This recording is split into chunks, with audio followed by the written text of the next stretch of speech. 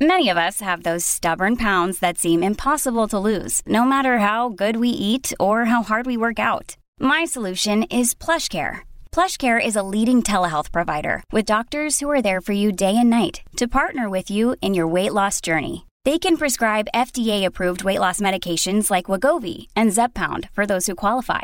Plus, they accept most insurance plans. To get started, visit plushcare.com/weightloss. That's plushcare.com/weightloss. Another day is here, and you're ready for it. What to wear? Check. Breakfast, lunch, and dinner? Check. Planning for what's next and how to save for it? That's where Bank of America can help. For your financial to-dos, Bank of America has experts ready to help get you closer to your goals. Get started at one of our local financial centers or 24/7 in our mobile banking app. Find a location near you at bankofamerica.com/talktous. What would you like the power to do? Mobile banking requires downloading the app and is only available for select devices. Message and data rates may apply. Bank of America NA, member FDIC. Hey, it's Ryan Reynolds, and I'm here with Keith, co-star of my upcoming film, If, only in theaters May 17th. Do you want to tell people the big news? All right, I'll do it. Sign up now and you'll get unlimited for $15 a month and 6 months of Paramount Plus Essential Plan on us. MintMobile.com/switch. Upfront payment of $45 equivalent to $15 per month. Unlimited over 40 gigabytes per month. Face lower speeds. Videos at 480p. Active Mint customers by 531.24 get 6 months of Paramount Plus Essential Plan. Auto renews after 6 months. Offer ends May 31st, 2024. Separate Paramount Plus registration required. Terms and conditions apply if rated PG. Mary redeemed a $50,000 cash prize playing Chumba Casino this year. I was only playing for fun, so winning this was a dream come true. Chumba Casino is America's #1 social casino experience. It's serious fun. With over 80 casino-style games to choose from, you too could win life-changing amounts of cash. Be like Mary. Log on to ChumbaCasino.com and give them a whirl. That's ChumbaCasino.com. No purchase necessary. Void or prohibited by law. 18+. Terms and conditions apply. See website for details. The voice in the preceding commercial was not the actual voice of a winner. Listen, if you're still living with bladder accidents, stop. It's time to get your life back. I was just like you until I found real relief with Axonics therapy. It's not a pill or a pad. It's a clinically proven advanced treatment. Get started at findrealrelief.com. That's findrealrelief.com. Consult a bladder specialist to find out if Axonics is right for you. Results and experiences may vary. For more information about safety and potential risks, go to findrealrelief.com.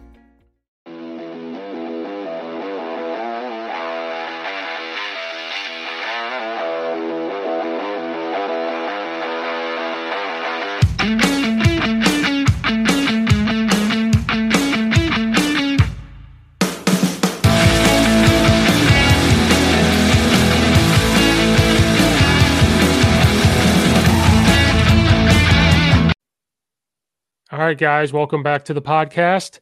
Today, sitting down with us, I have Coach Brad Dixon. He is currently the head football coach and head track coach at Central High School in Camp Point, Illinois.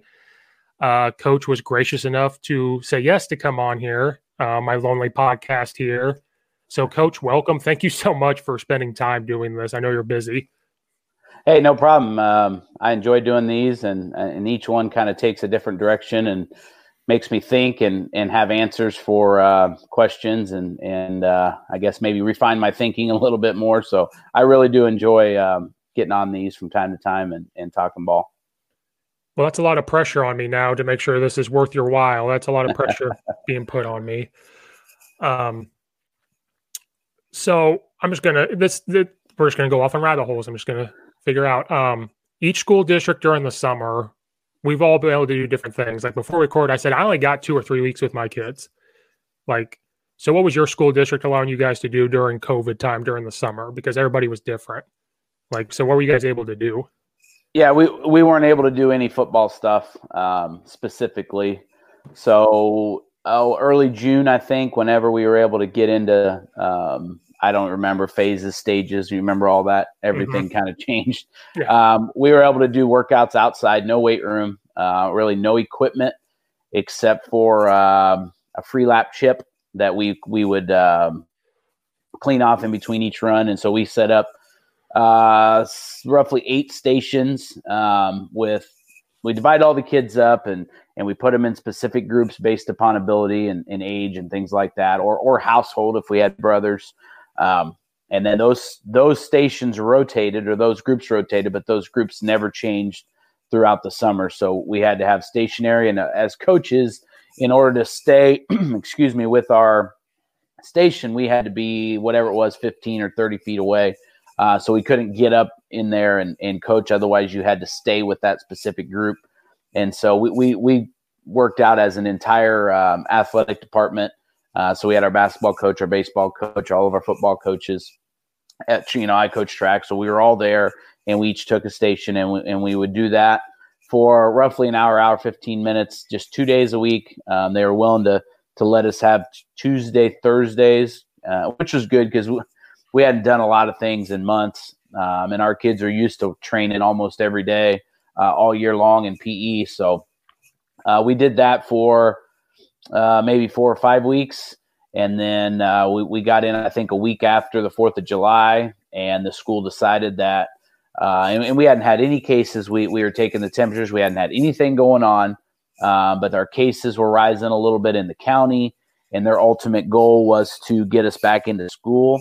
And they felt like, with that being our number one goal, the risk of an outbreak or something like that potentially happening at workouts. So they shut us down. I think second week of July. And so we did nothing through the rest of July. We had no camp, nothing football related. And then we didn't do anything through August. And then once school started, I was able to kind of do something pretty similar with my PE class, kind of getting them started, or my PE classes throughout the day. We stayed outside, still no weight room. And they let us have 8 football contact days because multi-sport athletes, small school, they weren't going to give everybody the 20 or 30 or whatever we could get. So we each got 8. So we did 8 days of football. We had issues like everyone else with contact tracing and things like that, things that were happening in school. Nothing happened in football. And so we didn't have all of our kids, but, I'd say daily we had between 35 and 40 out of our 50, and because of a situation that might have happened in school or whatever. So we were able to get those days in, and those were good. And then finally, I think middle part of November, we moved our, once wrestling was canceled or postponed or moved or whatever you want to call it, we moved our weight room from our weight room facility, which is, it's not small, but it's not spacious. And some of my classes have 38 people in them. And it was going to be impossible to keep people separate and have contact tracing and all that. So we were able to move our weight room into our auxiliary gym and set up essentially pods of 3 to 4 kids per class. And that's where we've been. So we finally, after I think 8 months, almost 8 months to the day, we were able to get back into a weight room. But we continue to sprint and jump and do all those things. So luckily for me, I've been able to still train our athletes daily. We implemented a block schedule for the COVID, so I don't see them all every day, but I get to see them and train with them for five days out of the week. And even though we're not doing football stuff, I'm still getting an opportunity to work with kids. So that's been, like I said, the saving grace. Hey everybody, as you know, the Coach Steve Show is brought to you by the Unhinged Sports Network. And in case you've missed it, they've recently partnered with Fubo TV. Now, what is Fubo TV? Fubo TV brings you 100 plus channels, including NBC, CBS, Fox, ABC, ESPN, and more without the hassle of a cable contract. It is 2020, it's time to cut the cord. If you don't believe me, please click the link in the episode description or on the social media profile, and you can get a 7-day free trial. So please, again, go click on the link for Fubo TV in the episode description or in the social media profile. Get a 7-day free trial to support the Coach Steve Show podcast as well as the Unhinged Sports Network.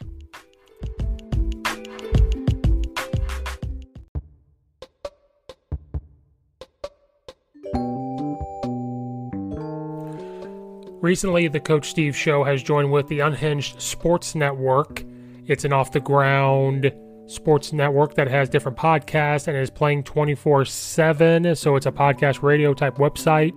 So every Wednesday at 3 p.m. Eastern Time, the Coach Steve Show will have a new episode out, and they have partnered with Fanatics.com. So what I need you guys to do is in the episode descriptions and on social media is click on the Fanatics link and go get yourself some fan gear. Any team that you want, they have the gear for. Shirts, polos, hats, pullovers that have zips, stocking stuffers, anything like that, anything. Any team you want, they have. So please just support the podcast and support the Unhinged Sports Network. Please click on the link in the description. Please click on the link in the social media and go buy stuff. They have anywhere. I've seen anywhere between 20, 30, 40, 50, 60% off all their apparel. So with sports coming back, please go get some apparel to support your team. So again, click on the link, go get yourself some gear, and thank you for all the support. Yeah, like I told Coach before we recorded, I got hired in June. I had to wait like a couple of days for the fingerprint to go through and all that stuff. And I only got to be around the kids for a week and a half. And it was just body weight stuff. Very weird, but you know what? Those kids wanted to be there. That's all that mattered. They were bouncing around. Like, I don't know if this happened to you. Like the first couple of days, they went all out. And we're like, hold on, guys. You're just getting back. Don't be going all out. We're not here to kill each other. We were just doing, you know, a lot of movement, a lot of body weight, a lot of speed, a lot of this. And then the contact days, we got another 2 weeks. And it was the same thing that first day. They're going all out, even our, you know, movement stretches stuff or whatever. I'm like, guys, slow down. Like, don't be hurting yourself. Mm-hmm. They just wanted to be there. And I don't know about you. I'll wear a mask like everybody, but yelling in one just kills me. Like, yeah, I mean, and we were initially, as long as we were within that 30 feet, we could take the mask off. But then just out of precaution, we just kept those masks on the whole time. Just as a coaching staff, we wanted to kind of eliminate ourselves, hopefully, from things that may hurt our athletes. And so, you know, even when we had our football contact days, you know, there was the murkiness of mask and when you can take it off and all that for players. We did all of our contact days with our players wearing a mask. The only time they got to take it off is when they socially distanced, taking water. The coaches kept them on the whole time. And you know, it really proved, like you said, that kids will adapt to whatever. And I think that's kind of the frustrating point with all this is the kids are willing to do whatever it takes. Coaches are willing to do whatever it takes to get back to some sense of normalcy. And if there's rules, you know, we'll follow them. You know, in our program to a T and even above and beyond. So A, that we keep kids safe, but B, so no one questions, you know, what we're doing. But, you know, we haven't got that chance. And, you know, hopefully that's still coming. You know, our kids are still training. And I get it. If I was a high school kid, especially if I was a senior and coach is still having me lift and sprint and do all that. And my seasons are kind of just hanging out there. And I don't know if it's going to happen or not. I could see where that could get definitely frustrating and depressing, but our kids have been good about, you know, staying the course and you know, whenever the chains are lifted, I think our kids will be ready. You know, if our 8 days were any inclination, you know, from a football program for sure. Yeah, we're fortunate because we're a bigger school. So we had like more coaches. So we had more groups and so we could have more kids. And we were able to do since we have more room, not to brag, but like we were just very fortunate. It's just very fortunate. We did 6 yards apart. So like the kids were so far apart because we were so worried about athletic director walking by, principal coming by. And we told them 6 yards at the beginning in the summer because we were like, we're going to follow this to a T, like you said, to a T and then some to prove that we want to do this. We're here to take this seriously. And like you said, coaches, we just never took the mask off. We were not allowed to. The rule for us was 6 feet. Like if you were 6 feet away, you can pull it down and say whatever. We were so worried about the rules that we were just like, you know what, you know, kind of screw it. We'll just wear it. We're not going to risk it. Right. I applied for some head coaching jobs before this, and I'm really glad I didn't get one when this happened. I was like, I don't need this. Our head coach took the job in February before this happened. So every time I see him, like, aren't you glad you took that job? And he'll say things I can't repeat, but it is what it is. No, and then I told people this, like some coaches are getting tired because they're like, we're working out, and we don't even know if we're going to play. And I said, but think of it this way. If you weren't doing the stuff with the kids, they would see that and be like, oh, that coach doesn't believe that we're going to play or they're not prepared. So even though it's like, I don't like the term grinding it out, but, you know, like you're working hard to be prepared for it. And it shows those kids you work hard to be prepared for it. And if you don't, they're going to see that. They're smart. They're going to see that. And they're not going to go with you after that? Because what if you do play and you're like, oh, we have done nothing? Yeah, and I try to be honest with them, and they ask me what my thoughts are, and before the vaccine and honestly before Thanksgiving, I said, basketball and football are slim. I still think track and baseball and softball are can be a go. I feel pretty confident in those, as confident as I can be. But then once we didn't see the huge spike after Thanksgiving and, the vaccine's starting to roll out, telling the kids, hey, there's hope. And all we can do is take care of ourselves and our own situation and put ourselves in the best chance to be successful when that time comes, because eventually it will, and it might not for our seniors, but they can be good leaders and give back to the program and those types of things. So yeah, we're we don't hide from it. We don't, say things that aren't true. I'll give them and it's just my opinion on what I think. We just try to be honest with them, and our kids have responded well. We've got a few more kids coming in, but I think, we've had a school of 242 and I think daily or throughout the week in all my classes, I've got 105 to 108 athletes, boys and girls. So, almost half of our school is in athletic PE, which is, and they can't change. So they know when they have PE. And for one of my classes, they do have PE every day because of our schedule. They wear athletic clothes. They wear shoes. We can't use a locker room. They have sacrificed, for that regard. And I haven't had any issues with kids not being dressed and things like that, which was something I thought about at the beginning when they said no locker room, no change. You can walk the track. That was kind of the initial back in July. And I'm like, oh man, I'm thinking, gosh, I want to go back to teaching history because I taught history for about 12 years. That's going to be a lot easier than trying to figure out, especially when we went to block and I had Lucky Land Casino, asking people, what's the weirdest place you've gotten lucky? Lucky? In line at the deli, I guess? Aha, in my dentist's office. More than once, actually. Do I have to say? Yes, you do. In the car before my kids' PTA meeting. Really? Yes. Excuse me, what's the weirdest place you've gotten lucky? I never win and tell. Well, there you have it. You can get lucky anywhere, playing at LuckyLandSlots.com. Play for free right now. Are you feeling lucky? No purchase necessary. Void where prohibited by law. 18+. Terms and conditions apply. See website for details. When Shopify says you can sell anywhere, they mean it. Woo, hold up. Just got a new sale. Order fulfilled and shipped. Inventory level's good. Whoa, Shopify doesn't mind if you're at sea level or on top of the world. You can run and grow your business anywhere. Climbing mountains is never easy, but at least Shopify gives me all the tools I need for my business to hit new peaks. Whether you're selling carabiners or crop tops, start selling with Shopify today and join the platform simplifying commerce for millions of businesses worldwide. We've built the platform so you can keep climbing and grow your business to new heights. With Shopify, you really can sell to anyone, from anywhere. This is Possibility, powered by Shopify. Start selling online today. Sign up for a free trial at shopify.com/free22. Shopify.com/free22. Shopify.com/free22. Internet connection required. Not available on mountaintops or seafloors. 80 minutes. I thought, what are we going to do for 80 minutes? We can't walk the track for 80 minutes. And so we slowly, because I didn't want to ruffle feathers and cause issues at the beginning. We were all just hoping to stay open. And so we did things, like I said, we were outside until it got too cold to be outside. And, when it was rained and things like that, we started reading Chop Wood, Carry Water as an entire athletic class.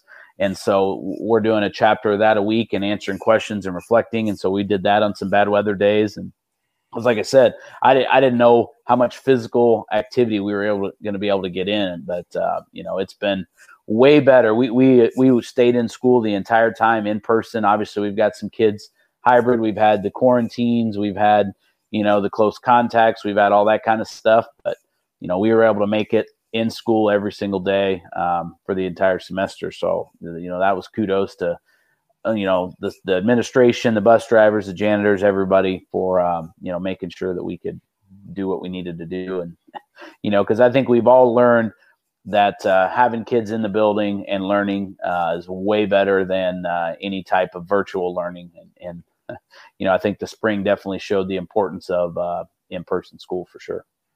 Yeah, we've been remote this whole time. We tried to go hybrid, and every time we've tried, the numbers spike up, and so we can't.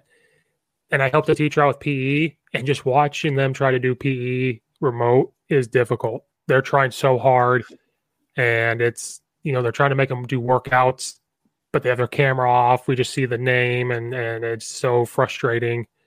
I don't know what half the kids look like. Our middle school has 1,000 kids, and I'm in 8th grade. I don't know what half the kids look like who I work with at all, or what they sound like. And I'm like, we need to get back. Like, Coach Allball, I talked to him, and he told me they went back in August. He said that first day and a half, they just let the kids talk to each other because they were so happy to be there. They were so happy to be around each other. He's like, we didn't learn nothing for a day and a half. I just let them be kids, like social distance. And I said, was the mask a problem? And he said, no, like they know, like that has to be on. And they just talked to each other. They were this, and this. And then I said, whoever thought they would get tired of playing video games all of a sudden? We're getting back to them wanting to go outside. Yeah. Like when we all grew up, like we had Nintendo, but then it's like we go ride our bike, we go to the park.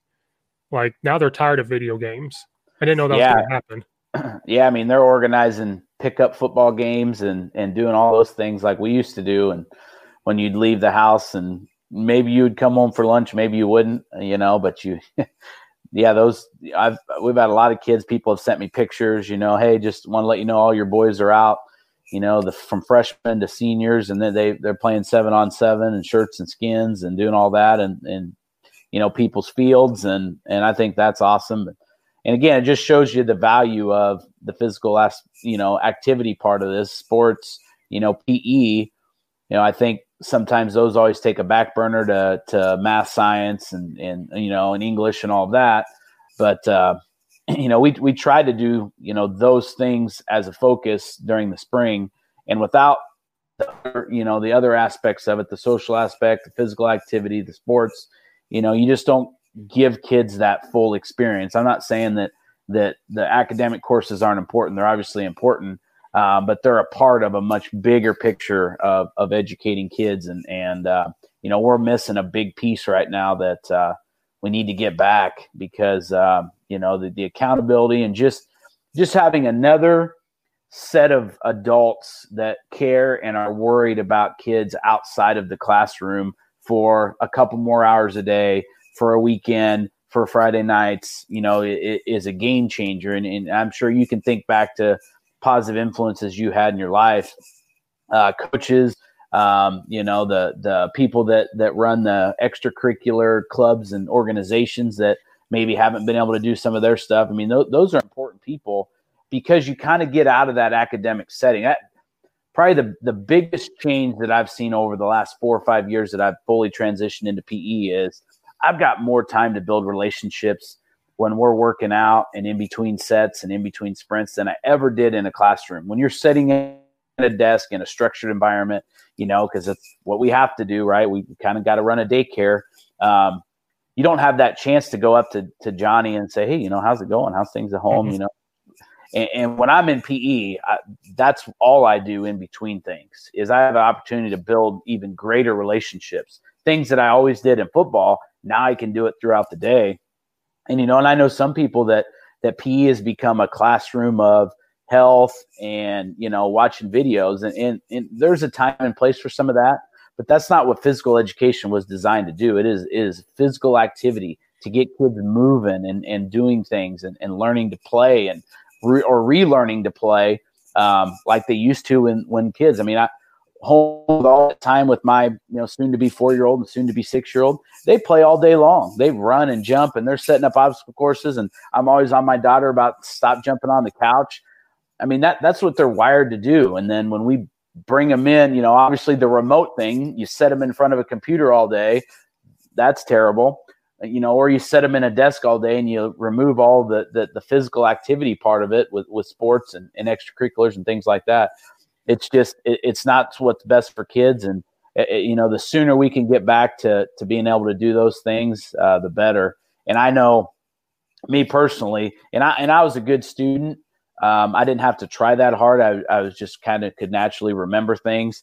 But I mean, I also caused some mischief here and there just because I would get bored of sitting around. And PE was my favorite subject, and I, couldn't wait to get out on the practice field. And it made me stay more in line with doing things in the classroom than, if that's all I had to do. And like I said, so, we need that back. And hopefully in 2021 and soon, we're going to be able to get moving in that direction again. Yeah. I told the coach, I was the same way. I played 3 sports. I was not a straight A student, but I wasn't failing. I was like right there. I was just smart enough to keep going. And I told people the sports was a reinforcement for class. People don't want to hear that, but some kids, that sport was like you said, we sit here all day, we do our homework, we take our tests. The reward, our reinforcement is I get to go to practice. I get to go hang out with my friends. I get to go to PE. I get to go to football. I get to go to soccer. I get to go to track. And that's like a reinforcement, if that makes sense. Like we all work. People work to get paid. People work to do this. And that made me ready to go about it. But I was like, that was a reinforcement for me. I knew if I did good, I sat in there, I did my quiz, I did my test, my homework, I could go to the football field. And that was my 2 hours that I could just be myself. And I felt good about it. That's that balance. And that's the way I look at it. It's kind of like a reinforcement. And like, I don't know about other people at the school I was at, we had a hard time with grades already. Like that first couple of contact days, I pulled my offensive lineman over and like 10 of them didn't just like, oh, I'm just bored or I'm just tired of looking at the computer, and they don't turn their work in. I'm like, oh no, this is going to start happening. Mm-hmm. And like, I have an Xbox that's sitting right over there, and I can't imagine being 16 years old, being on the class and be like, I could go turn that on right now and play Madden or Fortnite. Or, they're not really paying attention if we're there. I'm going to go on a walk. I'm going to go do this, which is fine. But it's like, you're not there for class. And people complain to me, like, how do we fix this? I'm like, come back in the building. Well, no, we can't do that. And I'm like, well, then I don't know what to tell you. That's the only way to fix it is if we get this vaccine rolling and we get the numbers down is to do hybrid. And then we slowly get back. And you brought up something else. When I was at Charleston, I didn't work in the building. I worked overnight and I was going to school and I was an OC. I did it all. And I would get to the school early. I get to our field house early.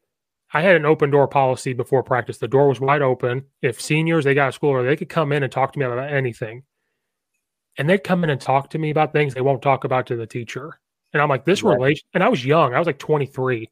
And I'm like, the relationship between a coach and a player is like sacred. Like we had a couch in the coach's office. Like that's the therapy couch. So when kids came in, they sat right there. I was like, all right, tell me about your day. What's going on before practice?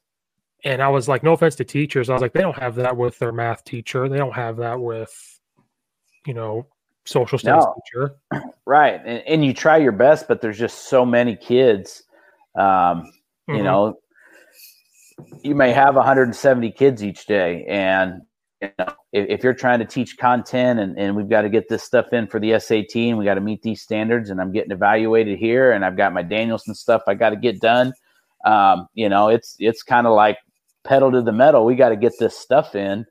And, it's hard to have those times where, because if you do have some downtime and maybe you're talking to another group of kids and an administrator walks by and, there's nothing going on and the kids aren't staring at a screen and doing that stuff, or they're not in the lab creating projects, then it looks like there's no discipline.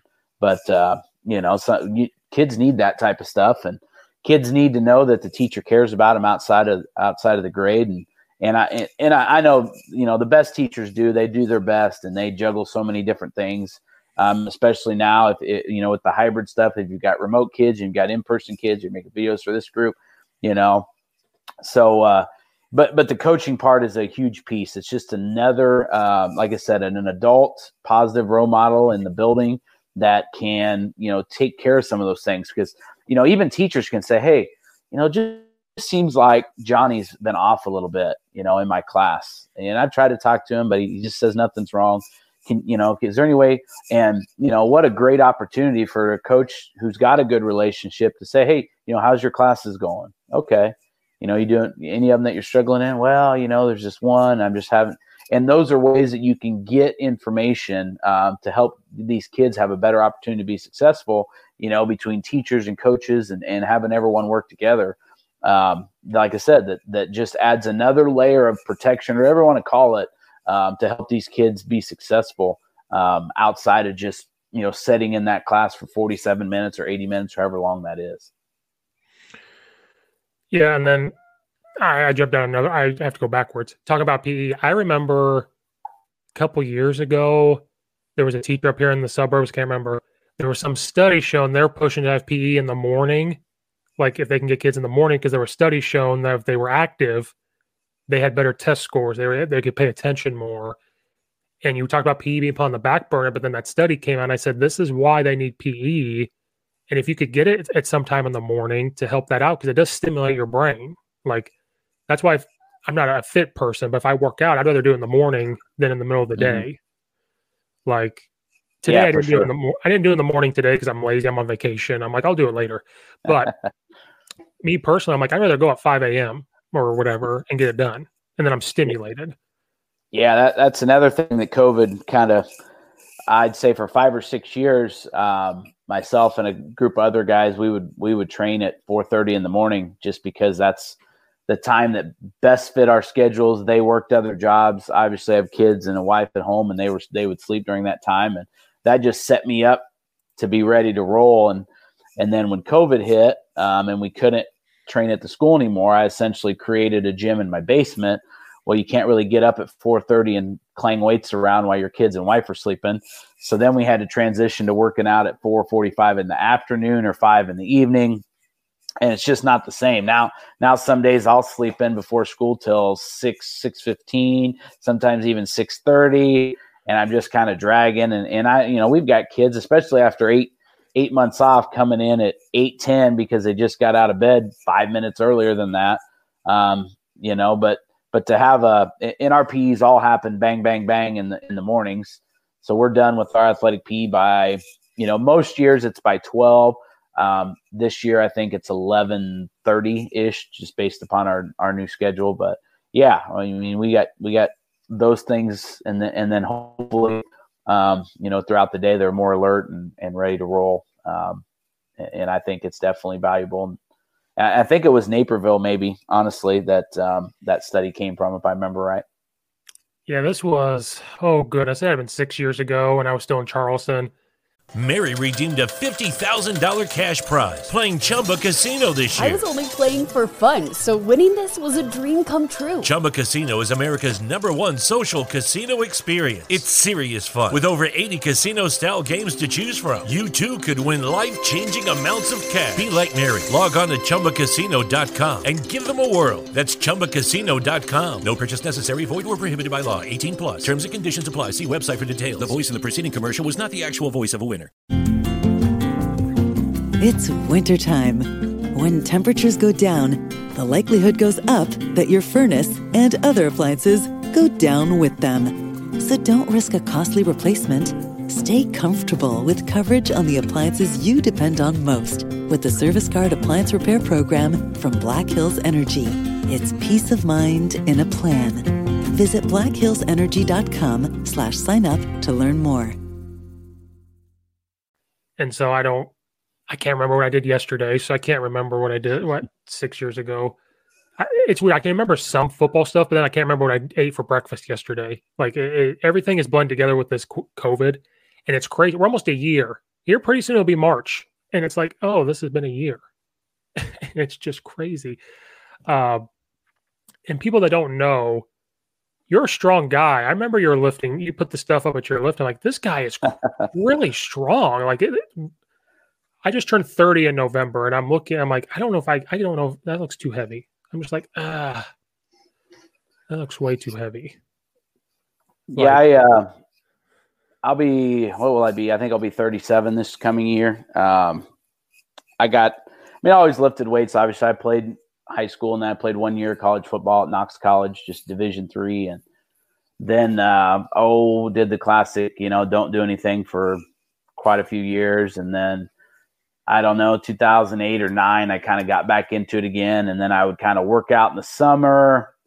But then once football hit, I really wouldn't work out. But then after Thanksgiving, I'd start working out again. And then, I'd fall off in football season. So that was kind of, I started working out early in the morning. And then, I dabbled in some CrossFit, different things. And then I eventually just kind of gravitated towards some powerlifting. And so that's kind of where I've been for, I don't know, the last 6 or 7 years. So, and I try to work out, and I know I don't preach this, but just for my own sanity, I try to work out 5 to 6 days a week. We rotate different things. We don't work out for a long time. We're not doing 2-hour workouts and things like that, but it's just kind of been, I guess, ingrained to me that I feel better that way. But, I know if I stop working out for a period of time, I know what that feels like to start back up. And so I've just kind of tried to stay with it as long as I've been healthy, and I've been able to stay healthy and not had any major injuries or anything. So it's just kind of part of what I do. And I've got, over the years, I've had some good guys that train with me, and sometimes they're dads of players and things like that. And so, continue to build relationships.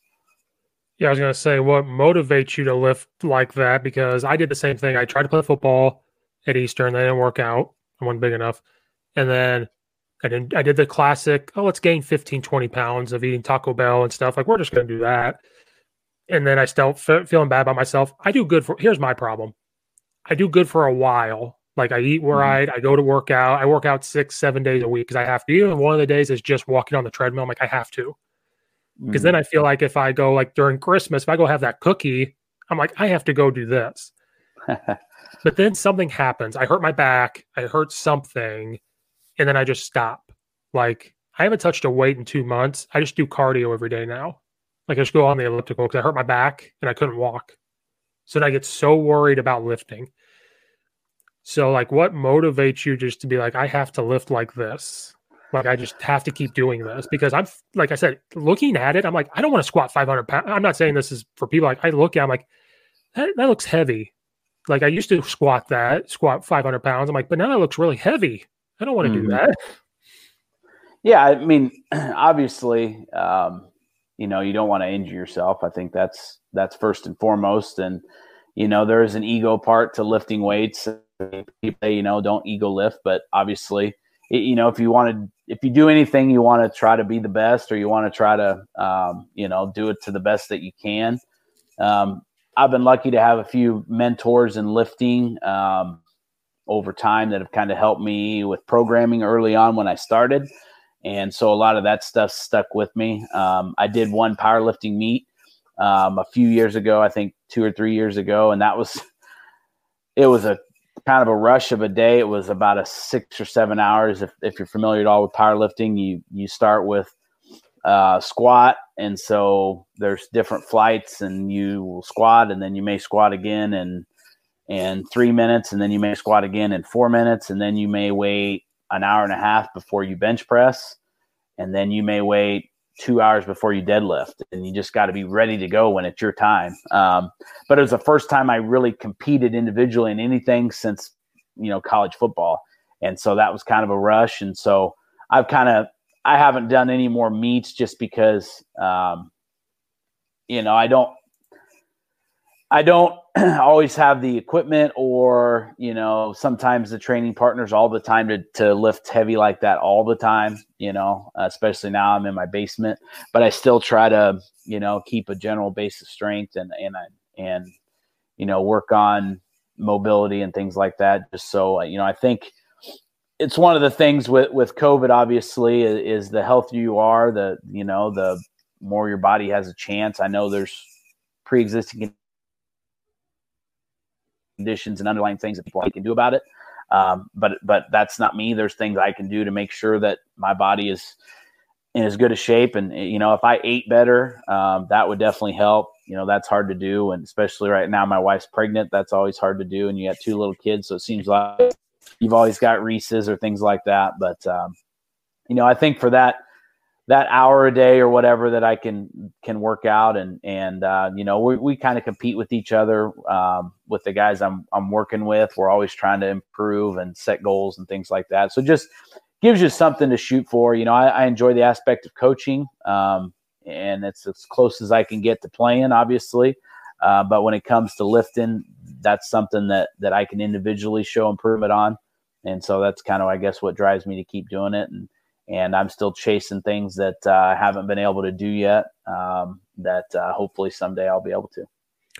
So were you on your way to doing strongman before COVID? Is that what you're looking at it like? I've dabbled in some strongman. I've got a log. We bought a log, and I don't do all the other things, but yeah, we'll get into the loaded carries and all that just to change it up. We like to do a lot more of that stuff in the summer, when you can be outside and do that stuff. But like right now, when it's cold and nasty, it's a great time to hunker down in a weight room and get strong. And then, as it starts to warm up, you can start adding in a lot of those other, GPP type stuff. More out at the school, obviously we can do more because we've got gyms and such, but that hasn't been an option, I think, since March 13th. So I was lucky enough that first Sunday, and so whatever it be, like March 15th, I got on Amazon and bought a half rack because I didn't know how long it was going to be. I didn't think it'd be this long, obviously. And I was able to get it before the spike in prices. I was able to get it in like 2 days. And then, we've bought some bars and a bench and things over time. I'm working on getting some more weights, right now. And so I was lucky that I got in on some of that stuff before it, got crazy, because it's hard to buy anything at this point in time. Yeah, I dabbled looking at that stuff. By the time I looked at it, it was April. And I was like, oh, it's $100 for a dumbbell or $300. I'm like, no, that's not happening. Yeah. So I had to learn how to go jog. And I'm like, I hate jog. I'm an offensive lineman. I don't run. And so it was like, I go jog a mile and I'm like, oh, my legs are going to fall off. But the motivation was, now it's 1.5 miles. Now it's 1 mile and this. Now it's 2 miles. And then the gym's open back up. And I was like, I'm going to go lift again. And I got away from running. And then what did I do? You're going to laugh at this. I had the plates and I was doing calf raises. So I had the bar and I'm standing on the plates and I'm doing calf raises. Just one twist and I could just feel my back, just one muscle. Put it down. I left. I went home, sitting there, went to stand up and I'm hunched over. And my muscles sometimes twist when that happens. And then I get scared to touch a weight again. I'm like, I can't do it because football injuries are coming back. Because we were idiots as kids probably, and was like, oh, we just rub some dirt in it, pour water on your head, you're fine. That old school thinking. My knees hurt, my back hurts, and then I get scared to lift again. So I'm like, I'm just going to do the elliptical for 45 minutes. I will literally go on the elliptical for 45 minutes and just go. Because my knees, it helps out with my knees. And then I see people like you lifting, and I'm like, I need to get back into lift. Like, I want it. My arms are small now, and I'm like, an offensive line coach can't have small arms. Like, we can't do this.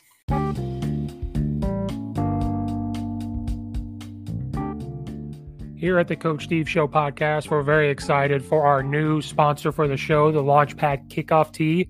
Pretty exciting that they wanted to sponsor the podcast, and very excited for the opportunity to be sponsored by them. The Launchpad Kickoff Tee is a very unique kickoff tee. There's nothing like it.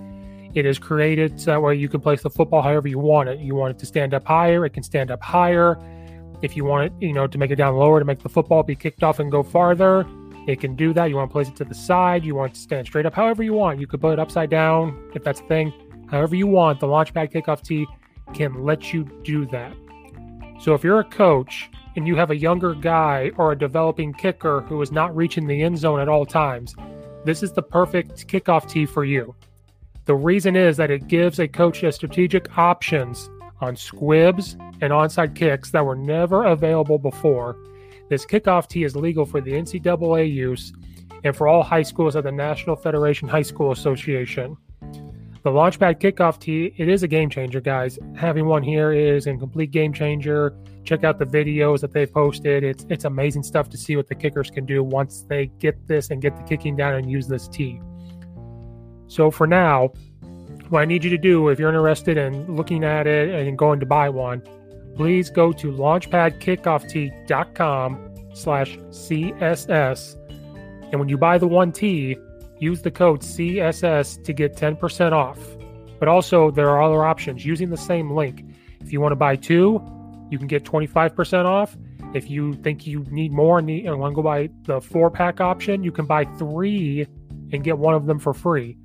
So go to launchpadkickoff.com/CSS and use the code CSS and go get this game-changing kickoff tee for all you kickers and you coaches today.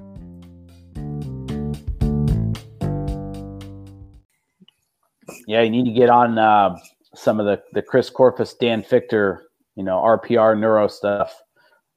It'll make a huge difference in, making sure you're using the right, parts of your body the right way when you're lifting weights. It's been a game changer, not just for me through some of the things that I've had playing, but for our kids in general. Getting the brain to understand that it's okay and to feel safe with a bar on your back or whatever is a huge aspect that is missing, I think, in strength and conditioning, obviously. And knowing now I know when to say when. Could I maybe hit another set? Yeah, but it's like, you know what? That was good. That's right where I want to be. And so I do that a ton now, as opposed to, even if I thought I was going to hit a certain weight on a certain day, if it ain't there that day, it ain't there. And we move on to the next thing. And that's the other thing I try to get our kids to understand. We just want your best for today. It's not going to be your best all the time. If that was the case, we'd have a 2-second 40 and we'd have people squatting 2,000 pounds if it was a general progression. Mm-hmm. And so, like I said, we try to always, even with our athletes, to be real and say, every day is not your best, but then we also use that to have conversations and say, okay, did you do anything different? Are you sleeping? Did we start practice? I tell our kids, hey, when you start winter practices, you're gonna run slow. Your times are gonna be slow. You're not gonna jump as high because your body is trying to adjust to all this stress now that's on it that it hasn't had. Even in football, it is a 6-second, 35-second sport. It's not a maybe 2 minutes up and down the floor or 2 minutes of 2 hours of solid movement like a basketball practice, or a lot of wrestling programs do 2 a days and things like that. And so we have those conversations, but kids start to figure out then, what helps them and what hurts them. It kind of puts ownership on them. Yeah. Every time I stay up till 3:00 and play video games and I come to the weight room the next day, I'm very weak. And we try to have those conversations. And kids, if they care and they want to get better, they'll start to understand how to better take care of themselves. And is that kind of how, because I try to keep up with what you guys do, like all you coaches talk about the sprint-based stuff and the weightlifting, and talk to my friend, like I told you, Coach West, he tried to really knowledge me on this, like what Alabama's doing in Indiana. He talks to me about that stuff. And I said, when we were growing up, it was 1 rep deadlift. Can you get 600 pounds 1 rep? And I think back in the day, we like that ego thing. I have to squat 500 pounds and I have to do it now. If it's bad form, but I went down and I came back up, it looked good. Mary redeemed a $50,000 cash prize playing Chumba Casino this year. I was only playing for fun, so winning this was a dream come true. Chumba Casino is America's #1 social casino experience. It's serious fun. With over 80 casino-style games to choose from, you too could win life-changing amounts of cash. Be like Mary. Log on to ChumbaCasino.com and give them a whirl. That's ChumbaCasino.com. No purchase necessary. Void where prohibited by law. 18+. Terms and conditions apply. See website for details. The voice in the preceding commercial was not the actual voice of a winner. It's wintertime. When temperatures go down, the likelihood goes up that your furnace and other appliances go down with them. So don't risk a costly replacement. Stay comfortable with coverage on the appliances you depend on most with the Service Guard Appliance Repair Program from Black Hills Energy. It's peace of mind in a plan. Visit blackhillsenergy.com/sign up to learn more. Is that how you've kind of adapted? Like I talked to him. He's like, yeah, 1 rep maxes aren't as important. It's more about generating power. It's more about speed. It's more about this. Is that kind of how you've adapted football and the lifting with that? Like, not teach me, because I'm a dumb O-line coach. You got to teach me like how we've adapted since the 2000s. Yeah, I mean, and I think what do you call it, sprint-based football or Coach Holler's feed the catch or anything, I think it gets a bad rap because most people think that we don't lift weights and, that we go out to practice and we were out there for about 20 minutes. We do a couple things and then we go home. And that couldn't be further from the truth. I think at the height of everything that we do is about performance. What helps us perform at the highest level. Okay. So in my old thinking, if Thursday in our programming was a heavy squat day and we just heavy back squatted, and then Friday morning our kids woke up sore and we had to play a Friday night game, I would say, you know what, suck it up. That's part of life. Whereas now when I'm tracking all this data from, our sprint times to our vertical jump to our broad jump, and hopefully someday I'll get something to track some velocity based stuff with power output and what's going on in Alabama and other places around. We know what's actually helping. I think we all were guilty of, because that's how we were, coached and whatever, that, you want to try to get in the bench club and you want to try to get in the squat club and then get into the hang clean club and all that stuff. But I think we all have athletes that can get into those clubs, but really can't perform out on the field. Or, they get in this ugly clean where their legs separate and, they're all hunched over and they gut up this, 285 pound clean. But, what is that actually transferring to on the field? And is it transferring on the field? Because,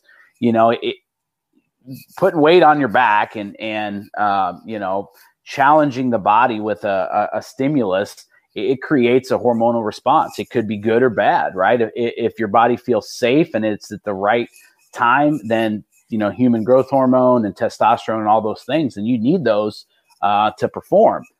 But if you put a weight on your back and, you start bending at the wrong angle, or, your spine everything's not in line, and, you could actually release cortisol and have the opposite effect. You could train for 45 minutes and actually get worse. And some stories that I remember, our studs in 2012, our two wingbacks that when we went to the semifinals and lost to Belleville Althoff, they squatted 405 at the beginning of the summer. And they were 165 ish, and I remember being pissed at the end of the summer because they didn't squat any more than 405 at the end. Well, here's the reality. They don't need to be squatting 405. They were strong enough. Our sole focus should have been on power output and getting them faster. We shouldn't have been chasing weight. And, we just, because, we're competitive, it's easy to measure weight on a bar, so if someone benches 225, well, let's get them to 300. If someone squats 400, let's get them to 500. Let's get them to a 250 power clean. But maybe that's not what they need. Maybe this kid is strong enough. Maybe when we get 400 squat, he goes from running a 478 to 492, and he's 20 pounds heavier, and he's not as explosive on the field. And I think that's the aspect of sprint-based football that we're looking to try to maximize our athletes' performance and figure out ways to use the weight room in conjunction with sprinting and jumping and power and elasticity and things like that, and use the weight room as a supplement to our explosiveness and not as the base of it. Everyone needs a base of strength, and the younger they are, the more they need strength. But at a certain point, in my opinion, they're strong enough in terms of a squat, a bench press, and things like that. Can they do, 20 pull-ups? Can they get into split squat? Can they, how much power can they generate from a split stance deadlift, the bar into the rack pins, or just things like that are going to challenge this kid to continue to improve, as opposed to chasing these, always these bilateral movements. And, it's hard because most people in the weight room are also teaching throughout the day. They're coaching football. The football coach just gets put in the weight room, and that's an easy thing to measure, right? It's you put 50 kids in there, and you make sure they're doing what they're supposed to do. And kids get competitive, and if they're chasing a squat max on a board, however they can get that thing up, then they're going to get it up. And we've kind of went full circle. I bought the boards, we chased numbers, we did all that kind of stuff. And then as I started coaching track and getting around some of these other smarter people, started to realize that sometimes that has a detrimental effect on the athletic performance. And we all kind of knew that it can squat a lot, but he doesn't get off the ball. And I think we've all had situations like that. But guess what? We think, hey, I think we just got to keep squatting him more and things will work out. Well, he's probably reached a strength level that's fine. He has no explosive, muscle fibers, fast twitch. We need to start recruiting that. And what movements can we do to further develop that power output as opposed to just the max strength part of it? Whereas a 115-pound freshman that's never, had a weight probably needs to develop, a strength base before, some of those other things. And so that's what we're trying to do. We're trying to figure out, and it's always evolving, and you can't be married to a specific exercise. Some kids may respond better to a traditional back squat, whereas some kids may not. But if you're tracking data and you're looking at their numbers and their sprint times and their jumps and all that, and it's not improving, then you've got to adjust the programming some way or the other. And it might not be bench, squat, deadlift, or clean. And then talking to Nathan, I said, you'll naturally get stronger if you're going reps. Like some coaches say, okay, we're going to do 6 reps. And you'll naturally get stronger. And people don't look at it that way. They're like, oh, he did it 6 times. But sometimes, maybe this is the wrong way to say, if you do it 6 times, you're stronger than you were if you did this one way one time. Yeah, it just depends on, obviously, are you needing to build muscle or do you have enough and, you need the hypertrophy or what do you need? Or do you need the max strength? Hey, we need to work on, this person's max strength. If you need to work on their max strength, then you do need to lift heavy and you need to do minimal sets. If you're looking for that hormonal response, you have to put enough weight that's going to get the body to react.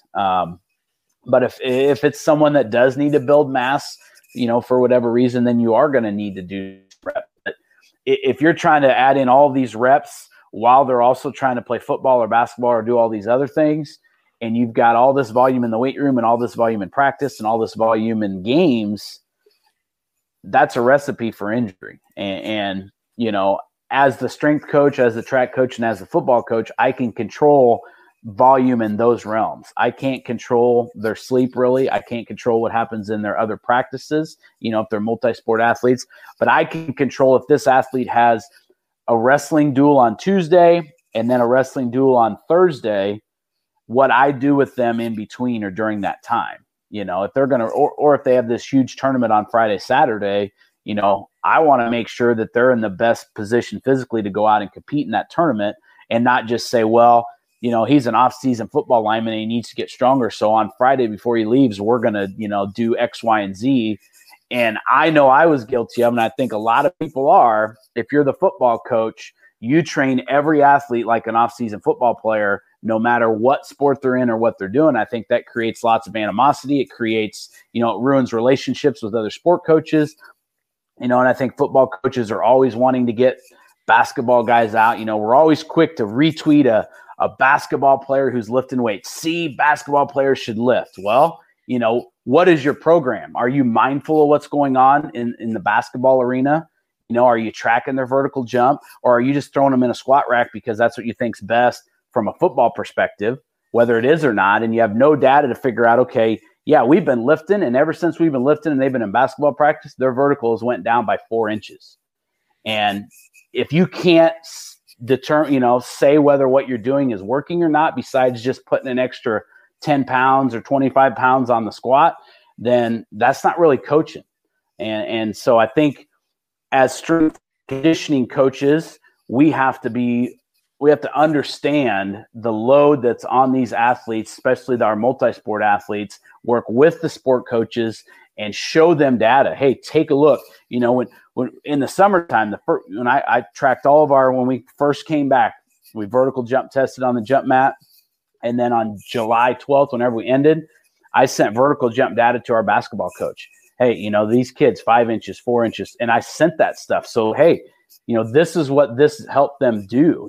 Does he really care about their sprint times? No, he really doesn't care because he's in basketball and he considers it acceleration. And I get it. But does he care about what their vertical jump is? Yeah, that's data that he can use and say, hey, coach has got me in mind when he's programming for my athletes. Or, take the approach of, I don't want my athletes to be sore during the basketball season. If I want my basketball, football guys to lift especially if it's a before school or an after school or after practice, then they can't show up to their sport practice sore. If they show up to their sport practice sore and coach says, "What's wrong with you today?" "Oh man, we did a heavy squat workout. My legs are killing me." Well, what's that sport coach going to say? If you're a football coach and your quarterback shows up on Monday and he's like, "Coach, man, I pitched all weekend. My elbow's so sore I can't even throw." Are you okay with that? Most of us would say no. But then on the flip side, we're just as guilty of doing that to the other sports because we're weight room. And sometimes, especially in season, athletes are probably strong enough. It's about recovery and you've got summertime, you've got some other off season times where you can, really, if the strength is something that really needs to happen, but you got to be and that's what the message, I guess, we're trying to get out. It's not that we're weak or soft or we don't think kids should lift or all those things. It's that you should be mindful of the stress and the load that's on the athlete. And you should have some data to back up what you're doing besides just a max increase, because that's not really great data. I mean, if you can't increase the max on a high school kid from freshman year to sophomore year, then you're a really bad strength coach, because kids that have a 0, their lifting age is 0, and you teach them form, boom, oh, their squat max went up 100 pounds. This is awesome. Well, it should. They've never done the exercise before, so those are things that, and I understand it rubs people the wrong way, especially if your job is the weight room, but, we're trying to marry all of it together, and it's hard. It'd be super easy if I could just, think about how easy it is. If I could just say, hey, every time my athletes gain 300 pounds in their squat, they're better and they run faster and jump higher. If that were the case, then, you talk about powerlifting, the best powerlifters would be the best jumpers. They'd have the best 40. But they don't, because there's so many other things that go into it. And, that's what I'm chasing all the time. I'm trying to figure out exercises, throw this one out. This one works for you, but this is not working for you. What else can we substitute? And then I'm always asking kids, especially in the winter, how do you feel? "Oh, coach, we never got home till 2:00 because we were 3 hours away at a JV wrestling tournament and they only had one referee. And so it took forever. How do you feel about squatting?" "Oh, I could probably try it, but I don't know," and it's like, hey, what else can we do? Then you get buy-in and the kids know you care about them. And it just changes that whole relationship into hey, I want what's best for you. And what's best for you may not be a 1 set of 1 heavy back squat today. It might not be. Other people might be, yeah, I've had a great night of sleep. I'm ready to go. All right, let's go. And that's kind of where we have to be, I think, or where we should be. And I wasn't that guy for a long, long time. And I did things, I've made more basketball players sore during the basketball season, trained them as football players than probably any coach out there. So I'm as guilty as everyone, but I've kind of understood that over time. Now, correct me if I'm wrong, if this is a stupid question. It seems like what you're talking about is we need to be more individualized, because back in the day it was lift as groups, if that makes sense. So you're going to go in this group and it's almost like you have to do the same thing. So like if you say this group, you're going to do heavy back squat. Well, that one kid in that group, that may not be the best for him. Lucky Land Casino, asking people, what's the weirdest place you've gotten lucky? Lucky? In line at the deli, I guess? Aha, in my dentist's office. More than once, actually. Do I have to say? Yes, you do. In the car before my kids' PTA meeting. Really? Yes. Excuse me, what's the weirdest place you've gotten lucky? I never win and tell. Well, there you have it. You can get lucky anywhere, playing at LuckyLandSlots.com. Play for free right now. Are you feeling lucky? No purchase necessary. Void where prohibited by law. 18 plus. Terms and conditions apply. See website for details. Hi, I'm Maria. And I'm Mike. And we're Team Ready. Black Hills Energy knows your home is where your heart is, so they want you to be ready. It's all about keeping you safe, prepared, and making your home as energy efficient as possible. Everything from how to weatherize your home to how to stay safe during extreme weather. Be ready for anything. Go to blackhillsenergy.com/Team Ready. So it seems like you have to put more work in to be more individualized. Like, yeah, you might be with this group, but no, you have to do this. You guys can change the weight and do what you want to save time. But no, just because he's doing 400 pounds on the squat for 1 rep, you are doing 4 reps of something else. Do you think that's just too much work for coaches sometimes? Like, instead of individualizing, we have to do a group. Yeah, I mean, it's hard for sport coaches to also run the weight room. I get it. I'm fortunate now that's my job as a PE teacher.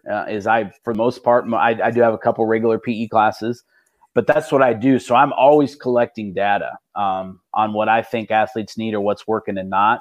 And then I can group them accordingly, like, hey, you 4 people are all really close together and you all kind of need the same thing based upon, for example, your acceleration is not very good. So you need some more probably max strength work and things like that.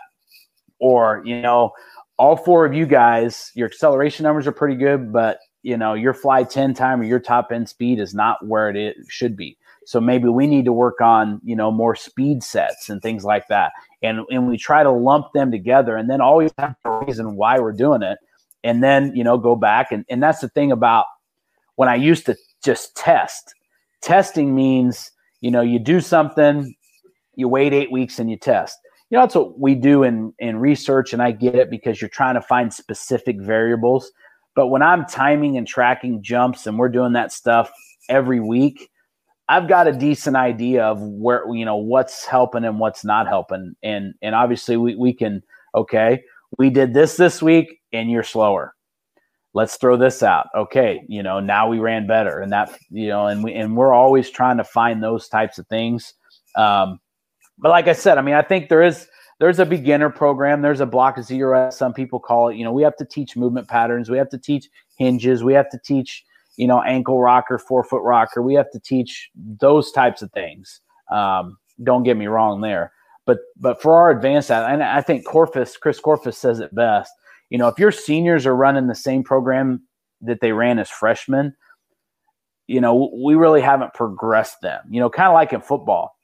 If we're still doing the same drills at the end of their senior year that we started with as a freshman, I understand everyone has everyday drills and things like that, but we should be progressing drills and progressing in the weight room, based on what kids need and not just some cookie cutter. And again, it's hard if that's, you're in there because no one else is after school and you're teaching math or history or science all day long and you've got IEP meetings and I get all that. And that's where you got to, hopefully you've got colleges close or hopefully you've got people that are interested in taking the reins on some of it and you can delegate and don't be scared to delegate. But the best thing you can do is just start collecting as much running and jumping data as you can, because then you kind of got an idea of, okay, most of our kids, their vertical jump went down this last 4 weeks. What did I program differently? Is it because that we started, going into a deep back squat or, what did we switch up from a weight room stimulus that may have caused this, or vice versa? What worked well? Okay. This kid shot up, he was, he back squatted 225 and now he's smoking that thing and now he's running faster and you might progress him a little bit more. He's responding well to that. And I think, we can't look at athlete A and athlete B the same, especially like if we look at the freaks of college and NFL and, we want to say, hey, look at this kid made it in the weight room. Well, maybe he did. Maybe he did. Maybe he's a freak. I mean, a lot of those guys are just built that way. I mean, we've got dudes that come in and they look like they've lived in a weight room their whole life and they've never stepped foot in a weight room, and so you've got to figure it out. And it's hard.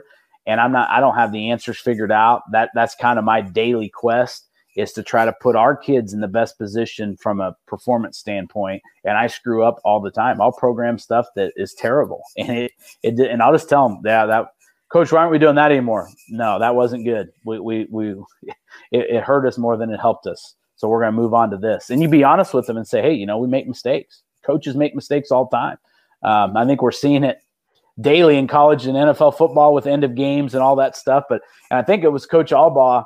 He said, dang it, coaches, you're humans and you're making mistakes. It's like, that's what, we make mistakes. We've all done it. We've all made blunders in certain situations, whether that's the weight room or on the field. and we got to own them and we got to learn from them and move on. But if we're still running a program that we got from some college or some guy that coached here 10 years ago, and we're just cycling that thing through, I think that's when you really got to step back and say, you know what, is this what's best? And don't be scared to have a separate, hey, these are my most athletic basketball guys. This is what they need. These are the guys that aren't playing much at all. In basketball, they're kind of 11, 12, 13. They're out on the team. This is what they need, and program it that way.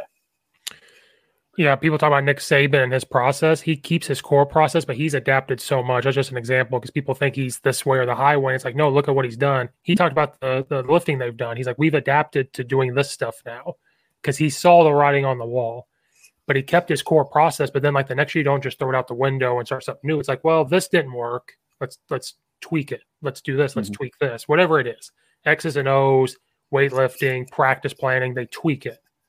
Absolutely. I mean, I think it was Andy Ryland had tweeted out that question, reflection questions he has over the last few days. And it's like, what was something that you did last year that you want to make adjustments on, and I've preached minimum effective dose and trying to keep kids fresh and healthy and all of that. Last year because we had a thin roster, we had a few disciplinary issues for the first 3 weeks where we weren't going to have some guys. We really erred on the side of doing the minimum part so that we could keep our guys healthy. And from a physical standpoint, we won in week 1, but we weren't where we needed to be. And so, one thing that we need to continue to keep tweaking is, we can't always just err on the side of the minimum. We have to find the effective, or what I think someone called the most effective. It's not always the least, but it's always the, what's that sweet spot that we're always trying to find. And so I think we did too little from a game speed, one-on-one or, kind of a team aspect, just to keep guys healthy. And it worked in that regard. We went into it healthy and we were able to win those first 3 weeks. But we had some cramping issues and we had some other things just because we hadn't put our guys into enough of those game-specific type situations, because we were a little scared about our lack of depth. But that's something that we want to keep tweaking and keep figuring out, what is the sweet spot on, because people always ask me, well, how many team reps? How do you only get these? And it's like, this is what we're doing. I'm not saying that that's exactly right. You've got to figure it out. What depends, if your guys are going both ways, it depends lots of things. But what I saw in that first week was we needed to do more than what we did. Not more in terms of conditioning and all that stuff, more in terms of explosive game type situation plays where we're putting the time on, we've got the play clock, and we're doing things in a game specific manner. And we just did not do enough of that. And we're going to make that adjustment. And so I think any good coach is going to say, hey, this is what we think's best right now, but then go back and say, okay, that's not what's best. And we're going to make adjustments accordingly.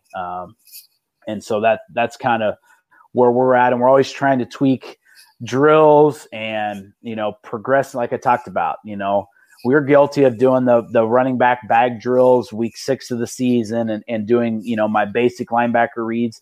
How can I add elements of difficulty to that? Things to challenge them from a visual standpoint, from a time standpoint, from a reaction standpoint as the season goes on, so that we are building upon those skills that we're going to need in the game and not do basic level drills all year long and then expect, them to all of a sudden turn it on game night when we haven't really put them in those types of situations. You got to start small. You might start, like I said, on air, on, a simple read, a simple thing, but then we got to add some layers of difficulty to it, either from a time standpoint or a visual standpoint or a reactionary standpoint.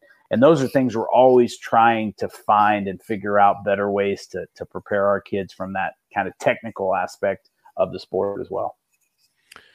And then something I've learned being a coach, sometimes we force drills and force things on them. Like, oh, I saw a coach so-and-so at this university do this drill for what I run on defense. We're going to force this drill.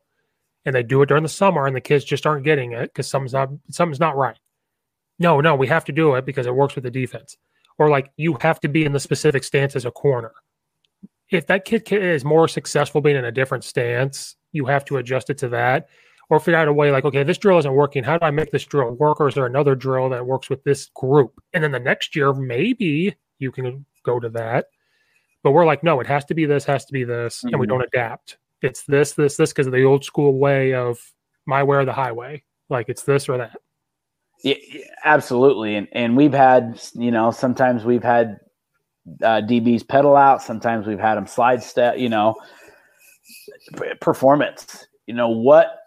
What gives the kids the best chance to perform? Linebacker stances, depth.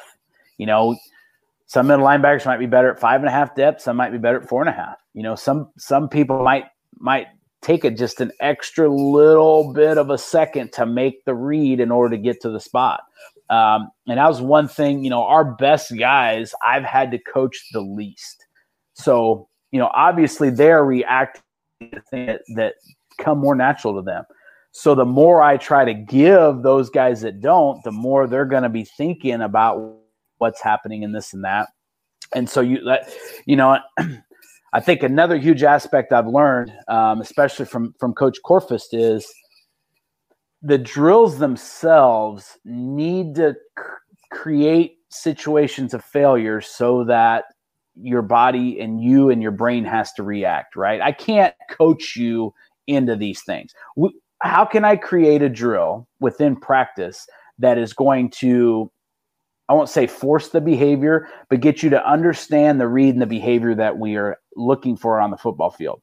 Not, how can I give you 17 verbal cues to get you to understand what I'm talking about?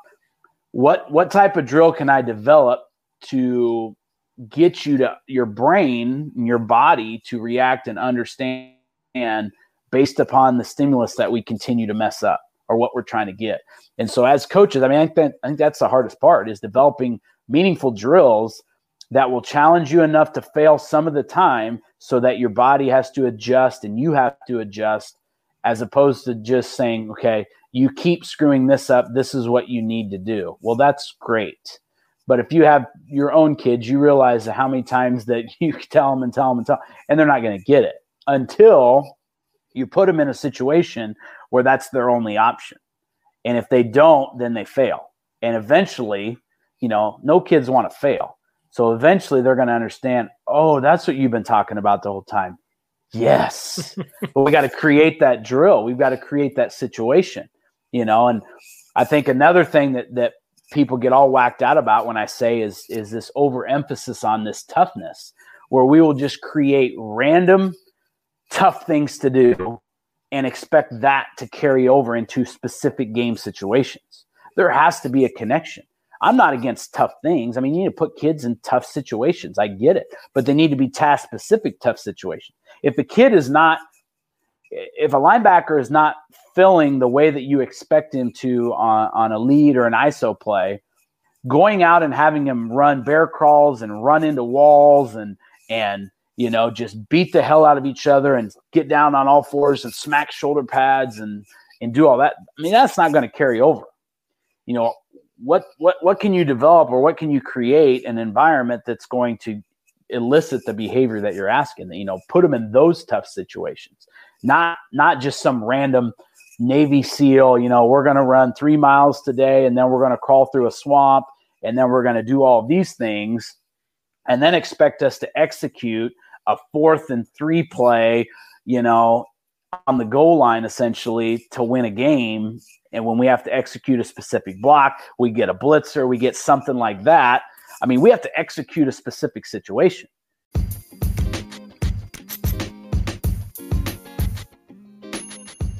Hey guys, are you looking for something to help you get through your daily life? Are you looking for something to help you get through that extra push in the gym? Are you looking for something to just kind of help make your life a little bit easier?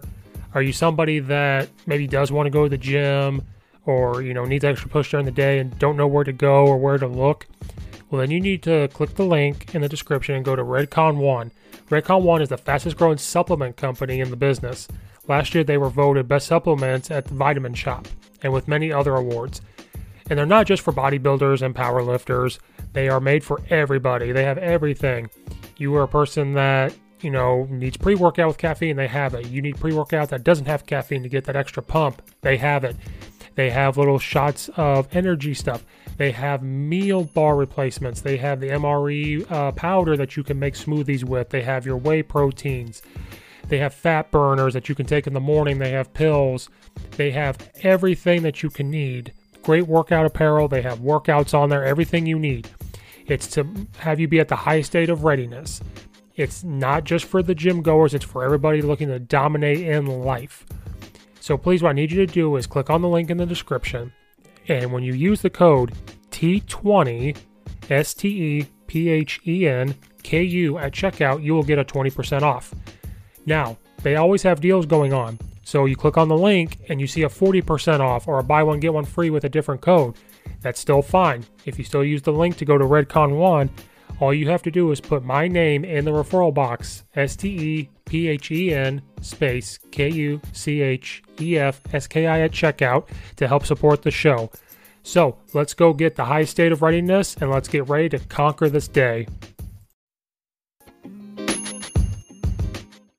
It's not that, we have to just do something really, really tough. No, there's specifics to what we have to do. That's the part of toughness. Executing something that's task specific at the time it needs to be executed.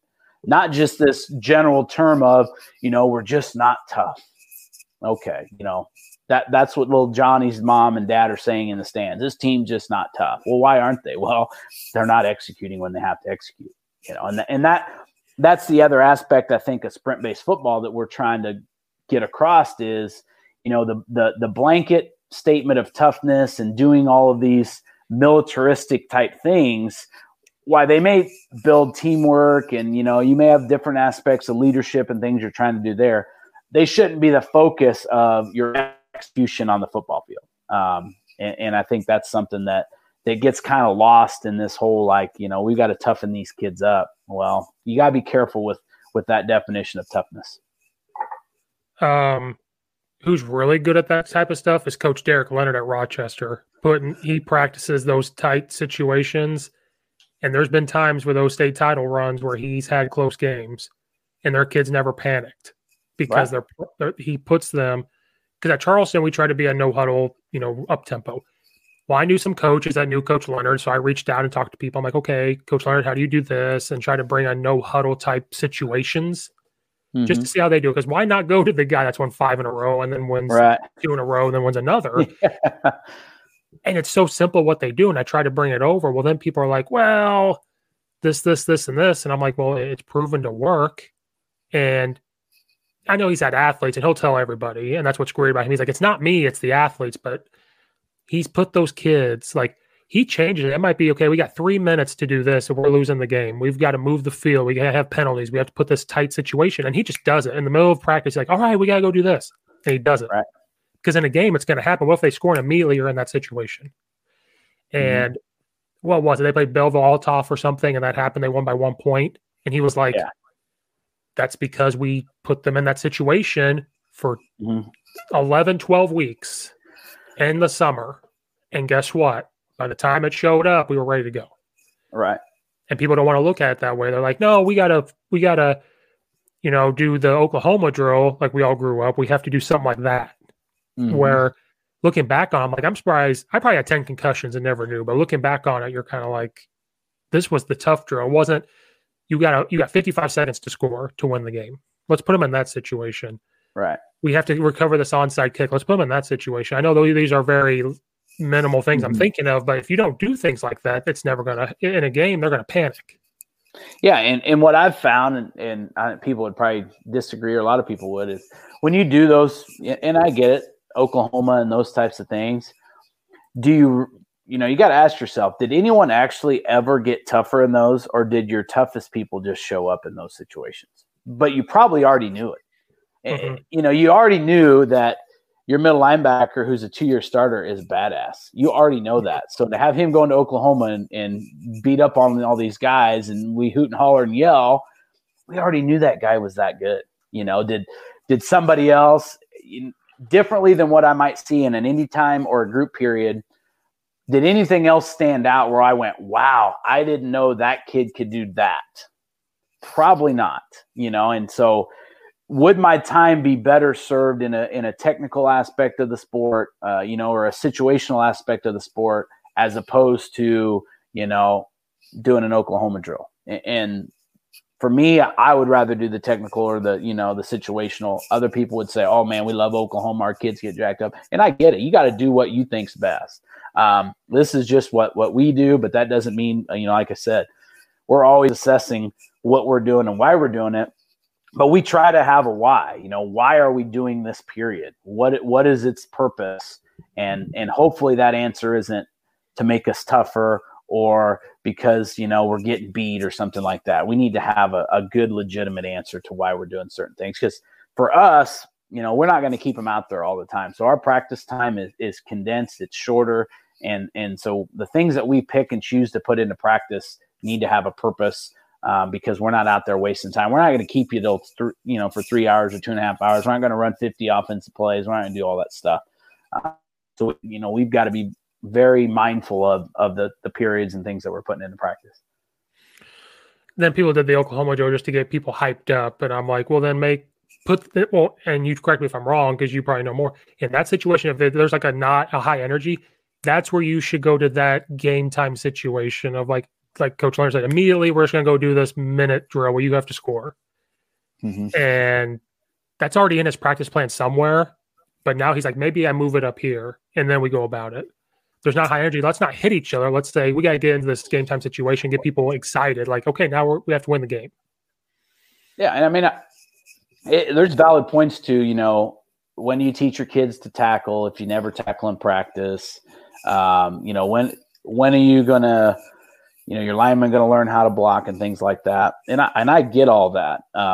We do like those technical skills in a controlled setting for the most part. Obviously we have some team periods, but we're only in pads once a week.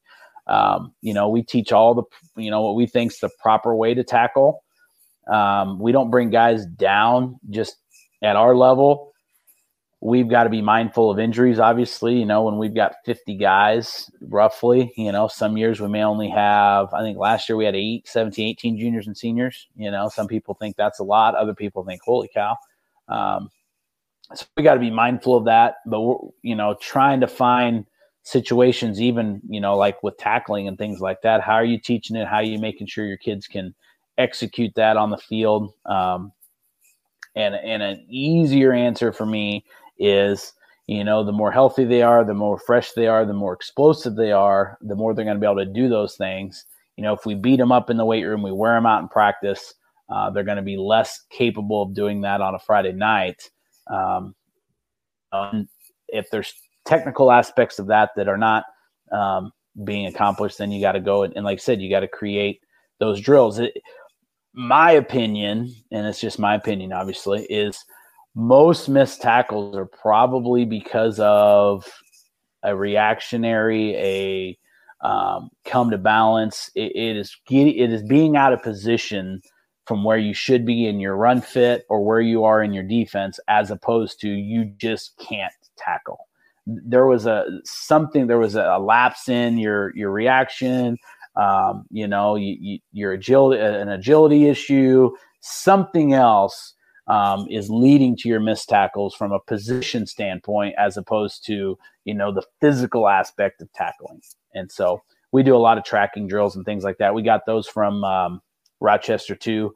Some of the tracking drills of getting ourselves in position. We work a ton on being in the position to be able to make the tackle and how we fit from an inside out perspective or an edge setting perspective and things like that, so that we can be in position to make tackles.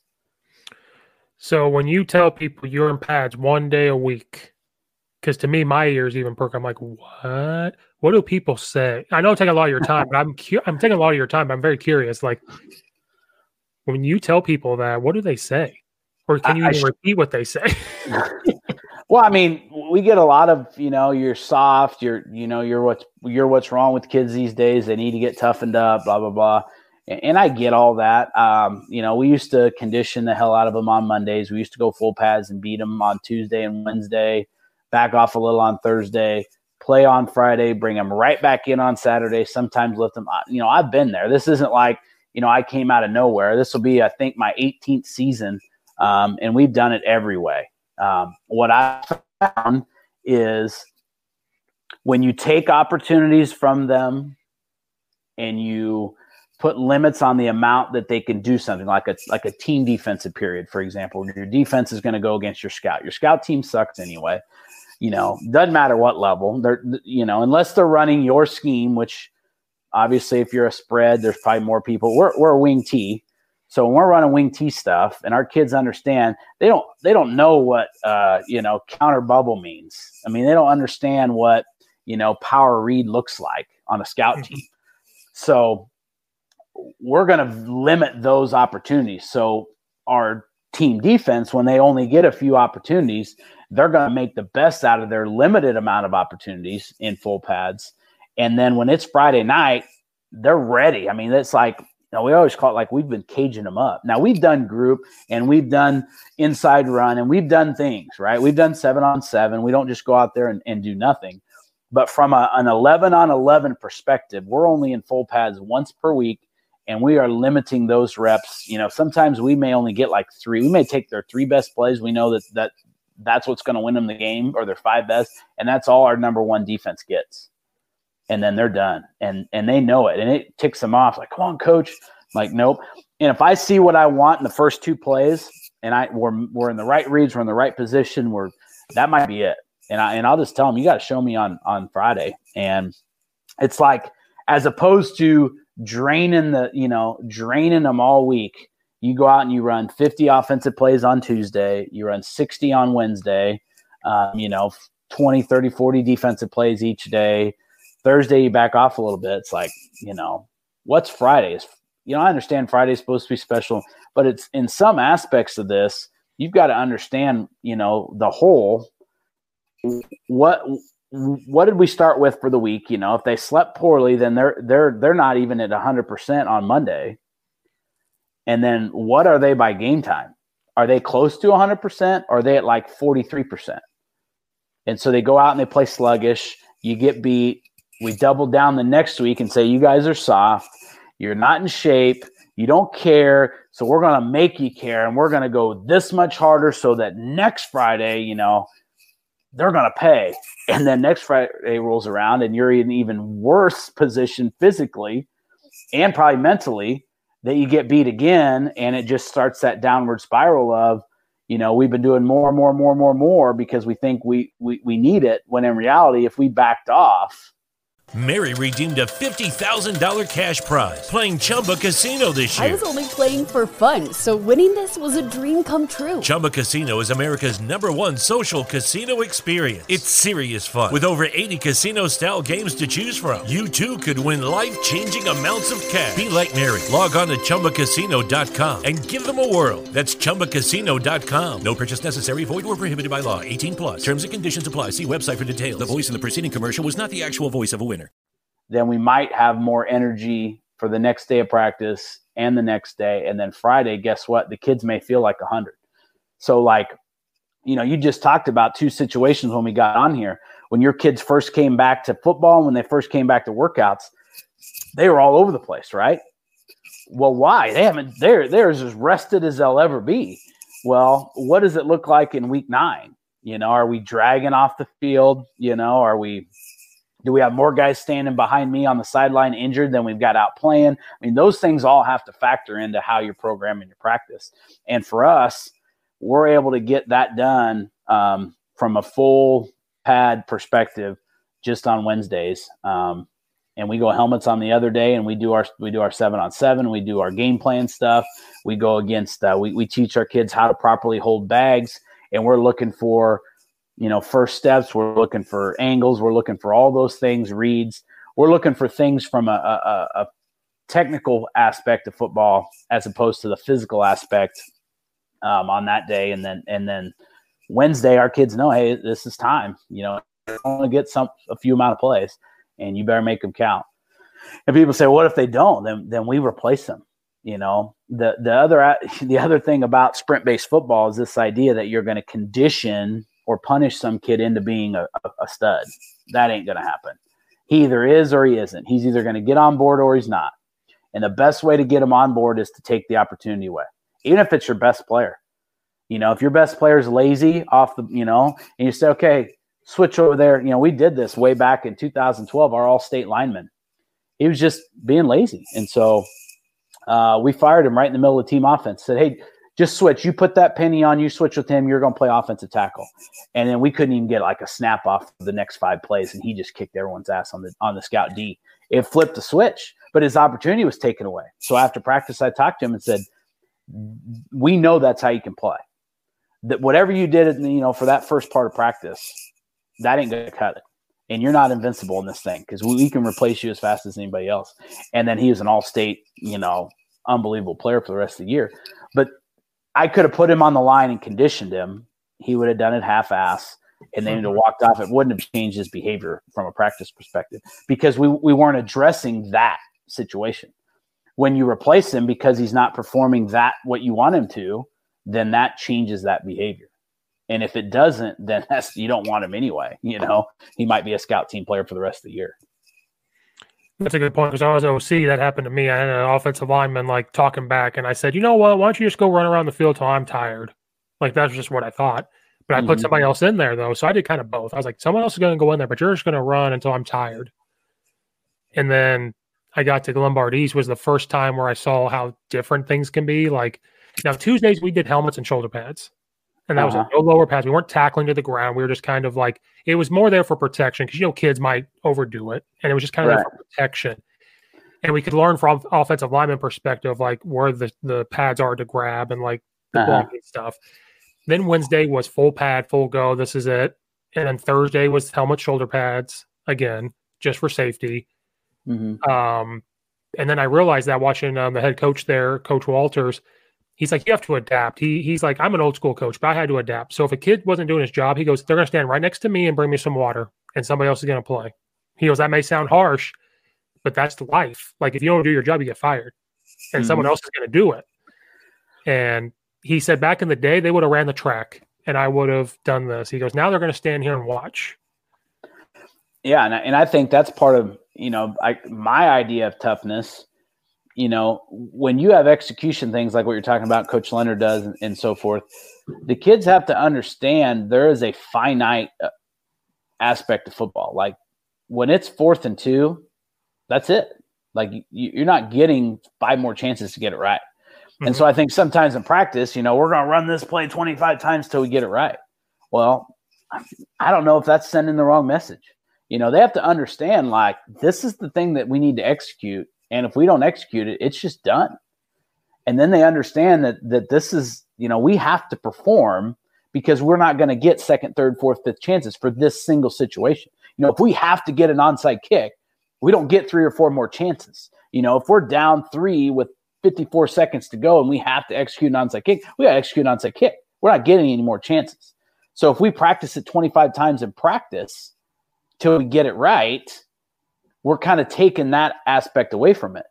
But if you do it in practice and we get it wrong and it was part of a big situation like, you know, something that my offensive coordinator come up with that we want to add in is like you know, we get the ball and we have to score in 6 or less plays. Then we have to kick an onside and get it, and then we have to take a shot play and execute it as a part of practice. That might be our team offense. So that, you know, when we get into that game and we score in our first series and we hit that onside and then we know exactly what play we're running, you know, if we don't get that onside kick, then that kicker, I mean, we didn't execute. Maybe it was a bad kick. Well, don't you think maybe in his mind he's going to say, you know what, I need to work on that a little bit more. As opposed to I'm like, all right, let's do it again. All right, let's do it again. All right, let's do it again. On Friday, we got to get this in one time, you know, and we've all been guilty of run it again. But then we're kind of building this sense of, okay, if we screw it up, I'll get another chance. Well, that's not really how it goes. And you know, obviously there's tons of chances throughout a game. I'm not saying, you know, you miss one block, we're all screwed. But if it is 4th and 1 with 4 seconds left and you have to score to win, you'd only get one shot. So let's put those situations out there and create toughness in that regard, as opposed to, like I said, some of the other general things. Yeah, my first time being OC, you're bringing back memories. You call a play and something didn't go right, so the position coach is like, hold on, stop. We got to talk about it and do it again.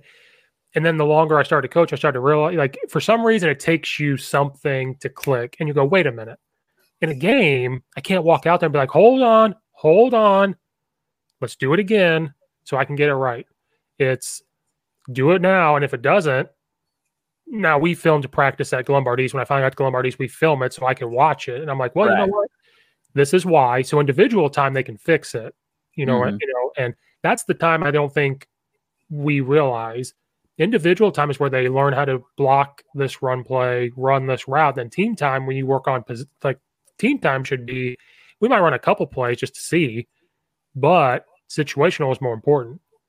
And we're putting it together. And we ran into that too. We weren't very good at our buck. And what we realized was we were maybe only running buck sweep 2 times in team, where our backs were actually with our guards. So they were only actually, and then in the game, they just weren't seeing the things like, we were running through it in our indie time and with our skill guys. So then we added in what we just call sweep drill, where it's our center, both our guards, our wings, and our backs. And then our tackles and tight ends go work on something else. Well, we're working on those backs getting the ball and seeing those 2 guards in front of them. And they may we'll do one side of the field and we'll rotate back. So they maybe get 15 times going left and 15 times going right in it as we're rotating back. Not every back's going to get that. And we do it against the hand shields. And we're getting just tons more reps of seeing that action, as opposed to, and that was just something that, again, we're talking about, okay, yeah, we were throwing trash cans at them and doing things to get them to cut. But until you actually see what it looks like for the first guard to kick out and the second guard to wrap and, understand how to get your foot in the ground.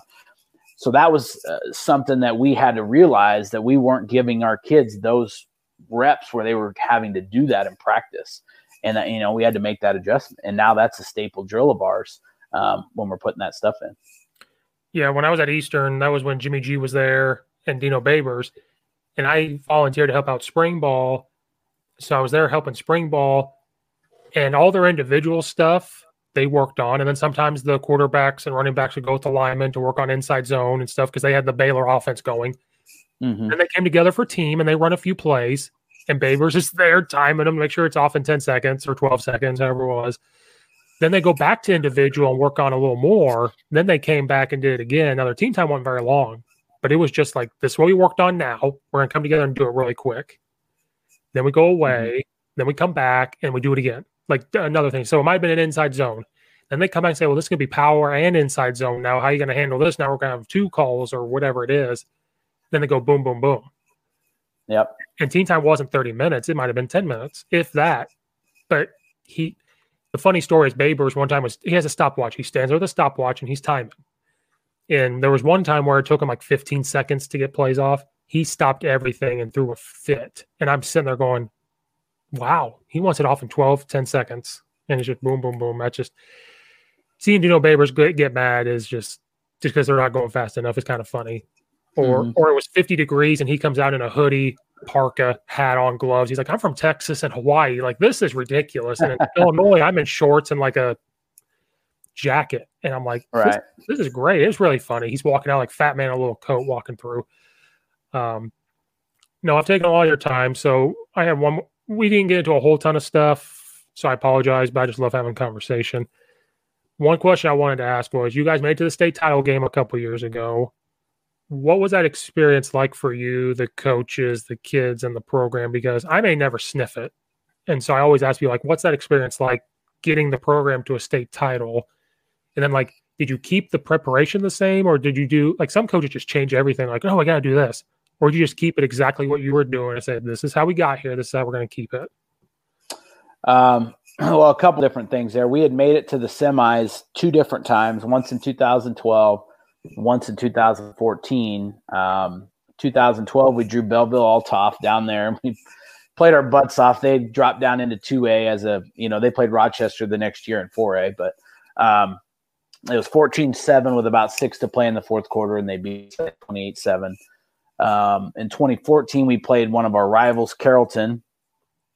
I think we were ahead 7-6 at half. They had beat us in the regular season 30-12. We were ahead 7-6 at home. They beat us 22-7. So we didn't make it, But in both of those situations, you have to send game film to the media. You have to go on the IHSA and fill out all your stuff so that, if you win, they've got all your information. So you got to do all that prep work. So then 2018 rolls around, and we were playing a really good Argentina team that was undefeated.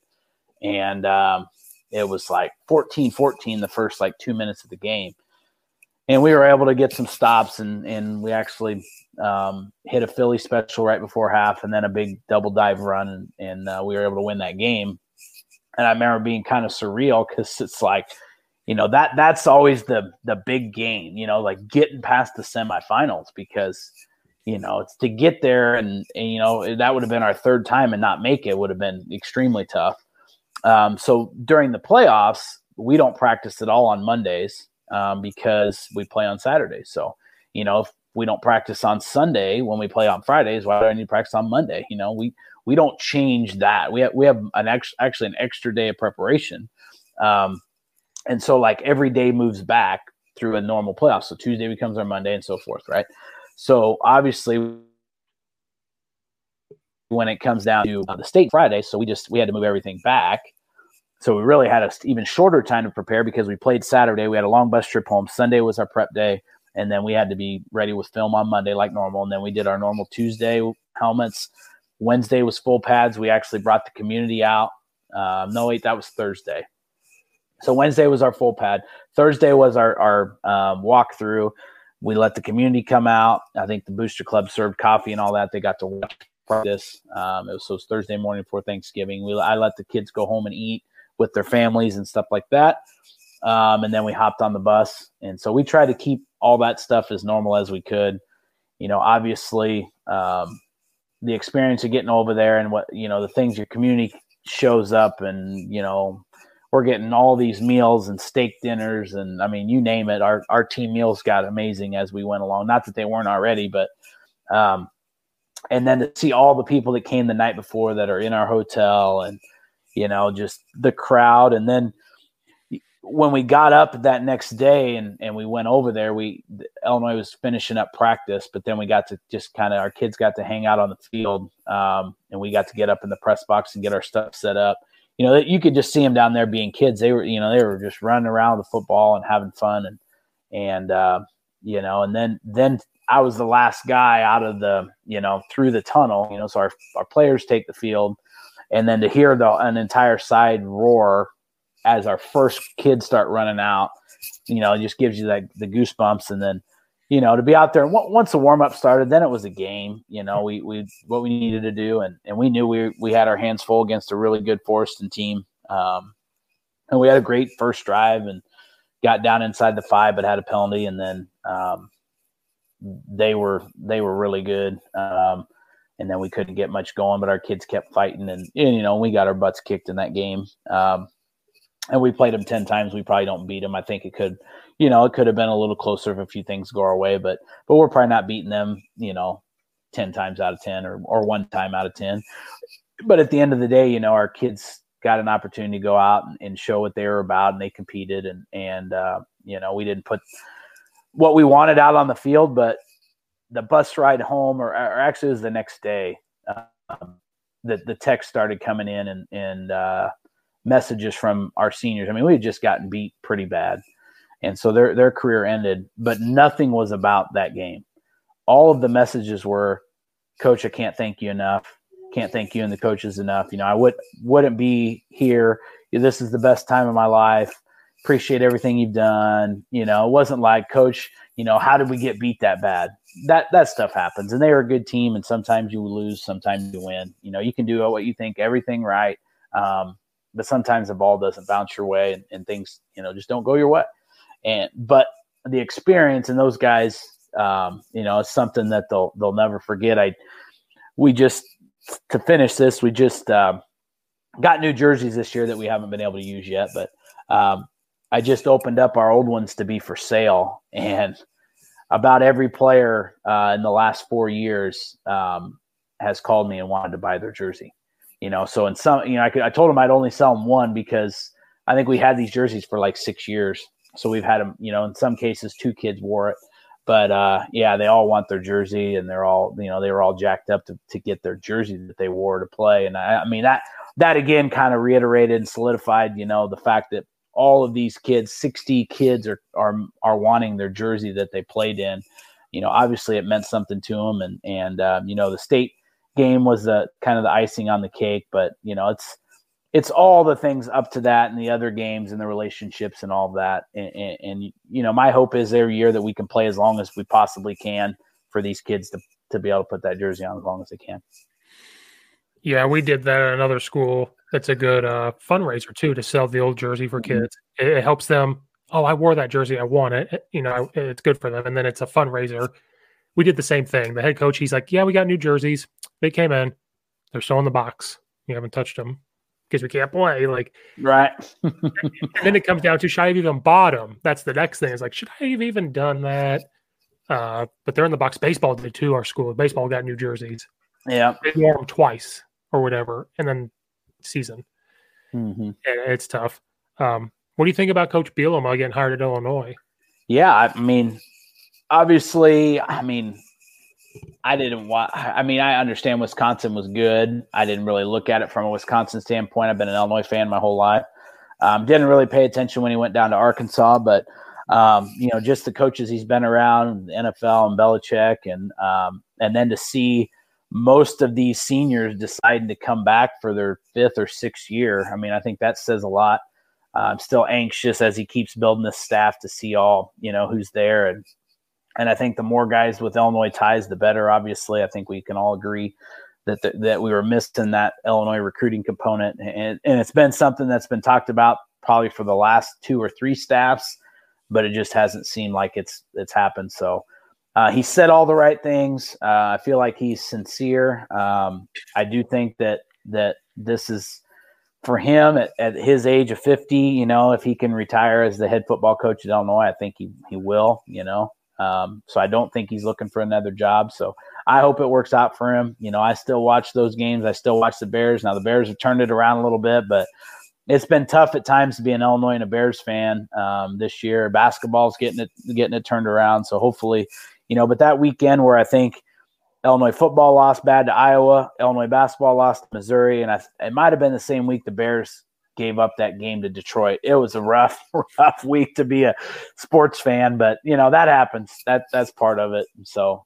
same things happen in high school. You can put the best thing out there, and they don't go your way, and sometimes you get beat. Sometimes you get beat big, and that's just part of life. You learn from it, move on.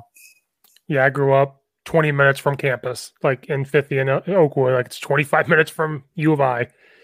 And so we're very critical about what went on, but we're also, I love being an Illinois fan because we're not too high and we're not too low. We're right in the middle. So when people talk, we can look from the outside looking in. Like personally, I don't think Ohio State's as good as everybody says they are, because I can look at it from a coach perspective and like a overall. And then like being an Illinois fan, I'm not too high and I'm not too low. I'm right there. I watched Coach Bielema at Wisconsin and Arkansas. And so watching him at Arkansas, he was like punching a brick wall because it just kind of seemed like he wouldn't adapt to nothing. It was kind of like, no offense to him. It just kind of seemed like this is what we're going to do. That pro style offense, which is fine, but it was just like, we're going to do this, we're going to do this, we're going to do this. And I think that's why you keep hearing him say, I've changed, I'm adapting. And I think that's why, because I think Arkansas, he was trying to prove something because you had the athletic director of Wisconsin, this legendary football coach over him. Right. And I think when he went to Arkansas, it was like, I'm going to go to the SEC. I'm going to do this. I'm going to do this.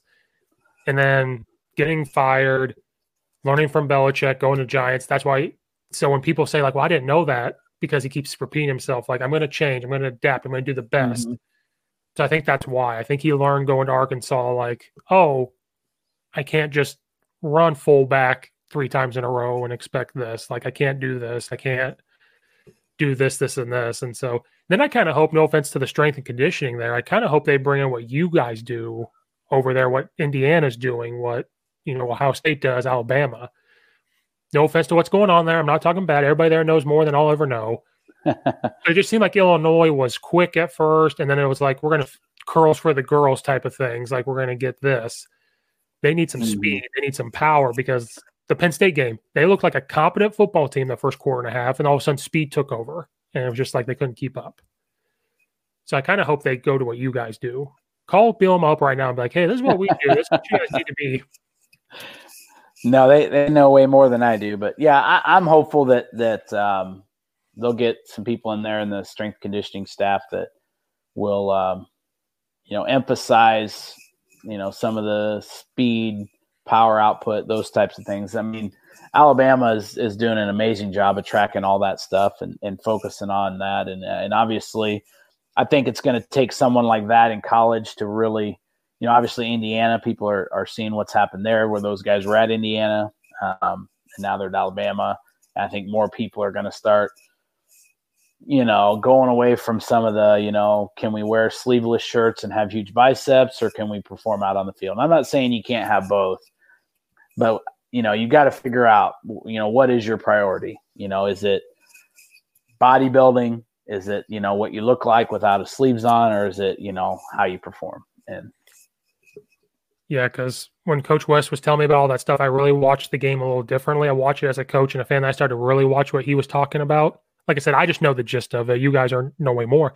I started to really watch it as the season goes. I was like, if you watch Alabama from Ole Miss till now, they've gotten faster. Oh, yeah. And like what you're talking about, they're fresh. Because, like, is this – maybe I'm wrong. And I know I'm keeping you longer. I asked this question. It wasn't like they sprint really hard on Wednesdays, then they do nothing for 2 days before they play. Like, they really relax. I don't know where I heard that. Yeah, I mean, there's lots of different ways to do it. I'm not sure exactly how Alabama's doing it. Some people like with the Oregon model and Jimmy Radcliffe, they like to kind of a high intense, really short the day before they play, just to prime the central nervous system. So, I mean, there's definitely the overall idea is you don't start on Monday with 100% energy and grind them down to about 60% and then expect to play, lights out. So you've got to have that high-low Charlie Francis model in there where, there's some days that are going to be high intense. There's some periods of practice that are going to be high intense, but then there's some periods or days that are going to be more fundamental based and not go high intense, so that we can recover back to another high intense day the next day. Yeah. Cause Nathan was telling me that he was a head coach at Georgetown for a couple of years, and I went and watched his practice and hung out with them. He said that if I went now and watched his track practice, I might get bored sometimes. And I said, what do you mean? He goes, well, we run, but then we're going to sit down for a while to relax, to get people faster, because he's the girls track coach and he's building up that track program pretty much from the ground up. He's like, people probably walk by or drive by and be like, isn't track practice supposed to be running? Why are they sitting there for 5 minutes? And he goes, we have to relax them and then get them back up to do this. Right. And he's like, they've gotten, he told me, he's like, they went from like 18 miles an hour to like 20 miles an hour or something like that. He's like, it's just crazy. There's a difference between running and sprinting. And it took me a long time to understand that those weren't the same thing. You got to be rested to sprint. You can run all day long. I mean, marathoners run for hours. You can't sprint for that long.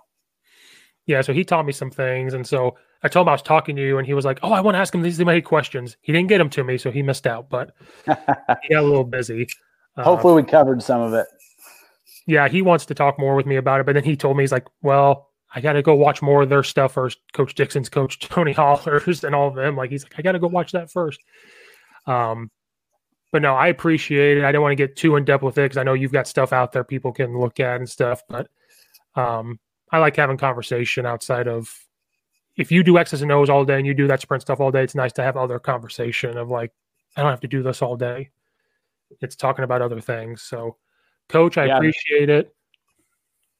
Yeah, I've enjoyed it. It was a quick hour and 45 minutes. I apologize. That's what happens, guys. I record and then we start going. Then I look over. I'm like, oh, crap. Like it's been – and it doesn't feel like it's like we just started and now it's that. This is free therapy. Yes, luckily coaches out there can hit the stop button at any time. Yeah, I'm not too worried about it. It's you listen or you don't. It's I'm not Joe Rogan and making $100 million off of. Right. That's who I watch though, with no film. I watch other podcasts and see how well they do it. I'm like, how do they do this? And I started to realize I'm watching this like film. I'm going crazy. Like I'm losing my mind. Hey, I do the same. I've been a basketball official for the last 5 years. I think I coached it for 12 or 13 or 14.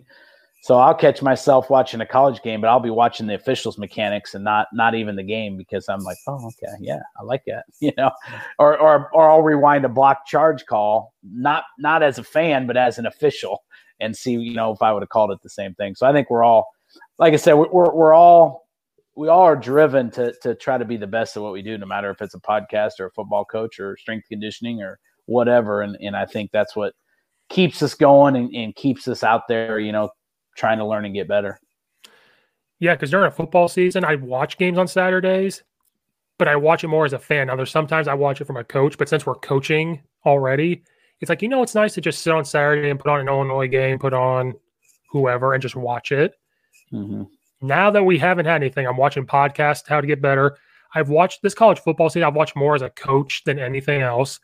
And basketball, with Illinois basketball on, I'm watching it more if I'm like, oh, that pick and roll defense stinks. Like, what are they doing? Like, I'm watching more of it as a coach than I am as a fan. Then I started to realize I'm losing my mind. And so that's why this podcast is free therapy. I took a week off for Christmas, but I'm like, this is therapy. I got to do something because I'm losing my mind. And I can imagine these kids too. Like, that's where it hurts even more. I'm like, if I'm losing my mind as an adult and I can handle it, these kids, to end it all, like these kids, I can't imagine being 14, 15 years old. We can handle because we're in our 30s. They can't. It's hard. Like it's really hard, especially what's been going on. So hopefully we get back to it soon. For sure. Well, Coach, I appreciate it. Guys out there, stay safe, wear your masks so we can get back to normal. So I'll see you guys next time. Mary redeemed a $50,000 cash prize playing Chumba Casino this year. I was only playing for fun, so winning this was a dream come true. Chumba Casino is America's #1 social casino experience. It's serious fun. With over 80 casino-style games to choose from, you too could win life-changing amounts of cash. Be like Mary. Log on to ChumbaCasino.com and give them a whirl. That's ChumbaCasino.com. No purchase necessary. Void where prohibited by law. 18+. Terms and conditions apply. See website for details. The voice in the preceding commercial was not the actual voice of a winner.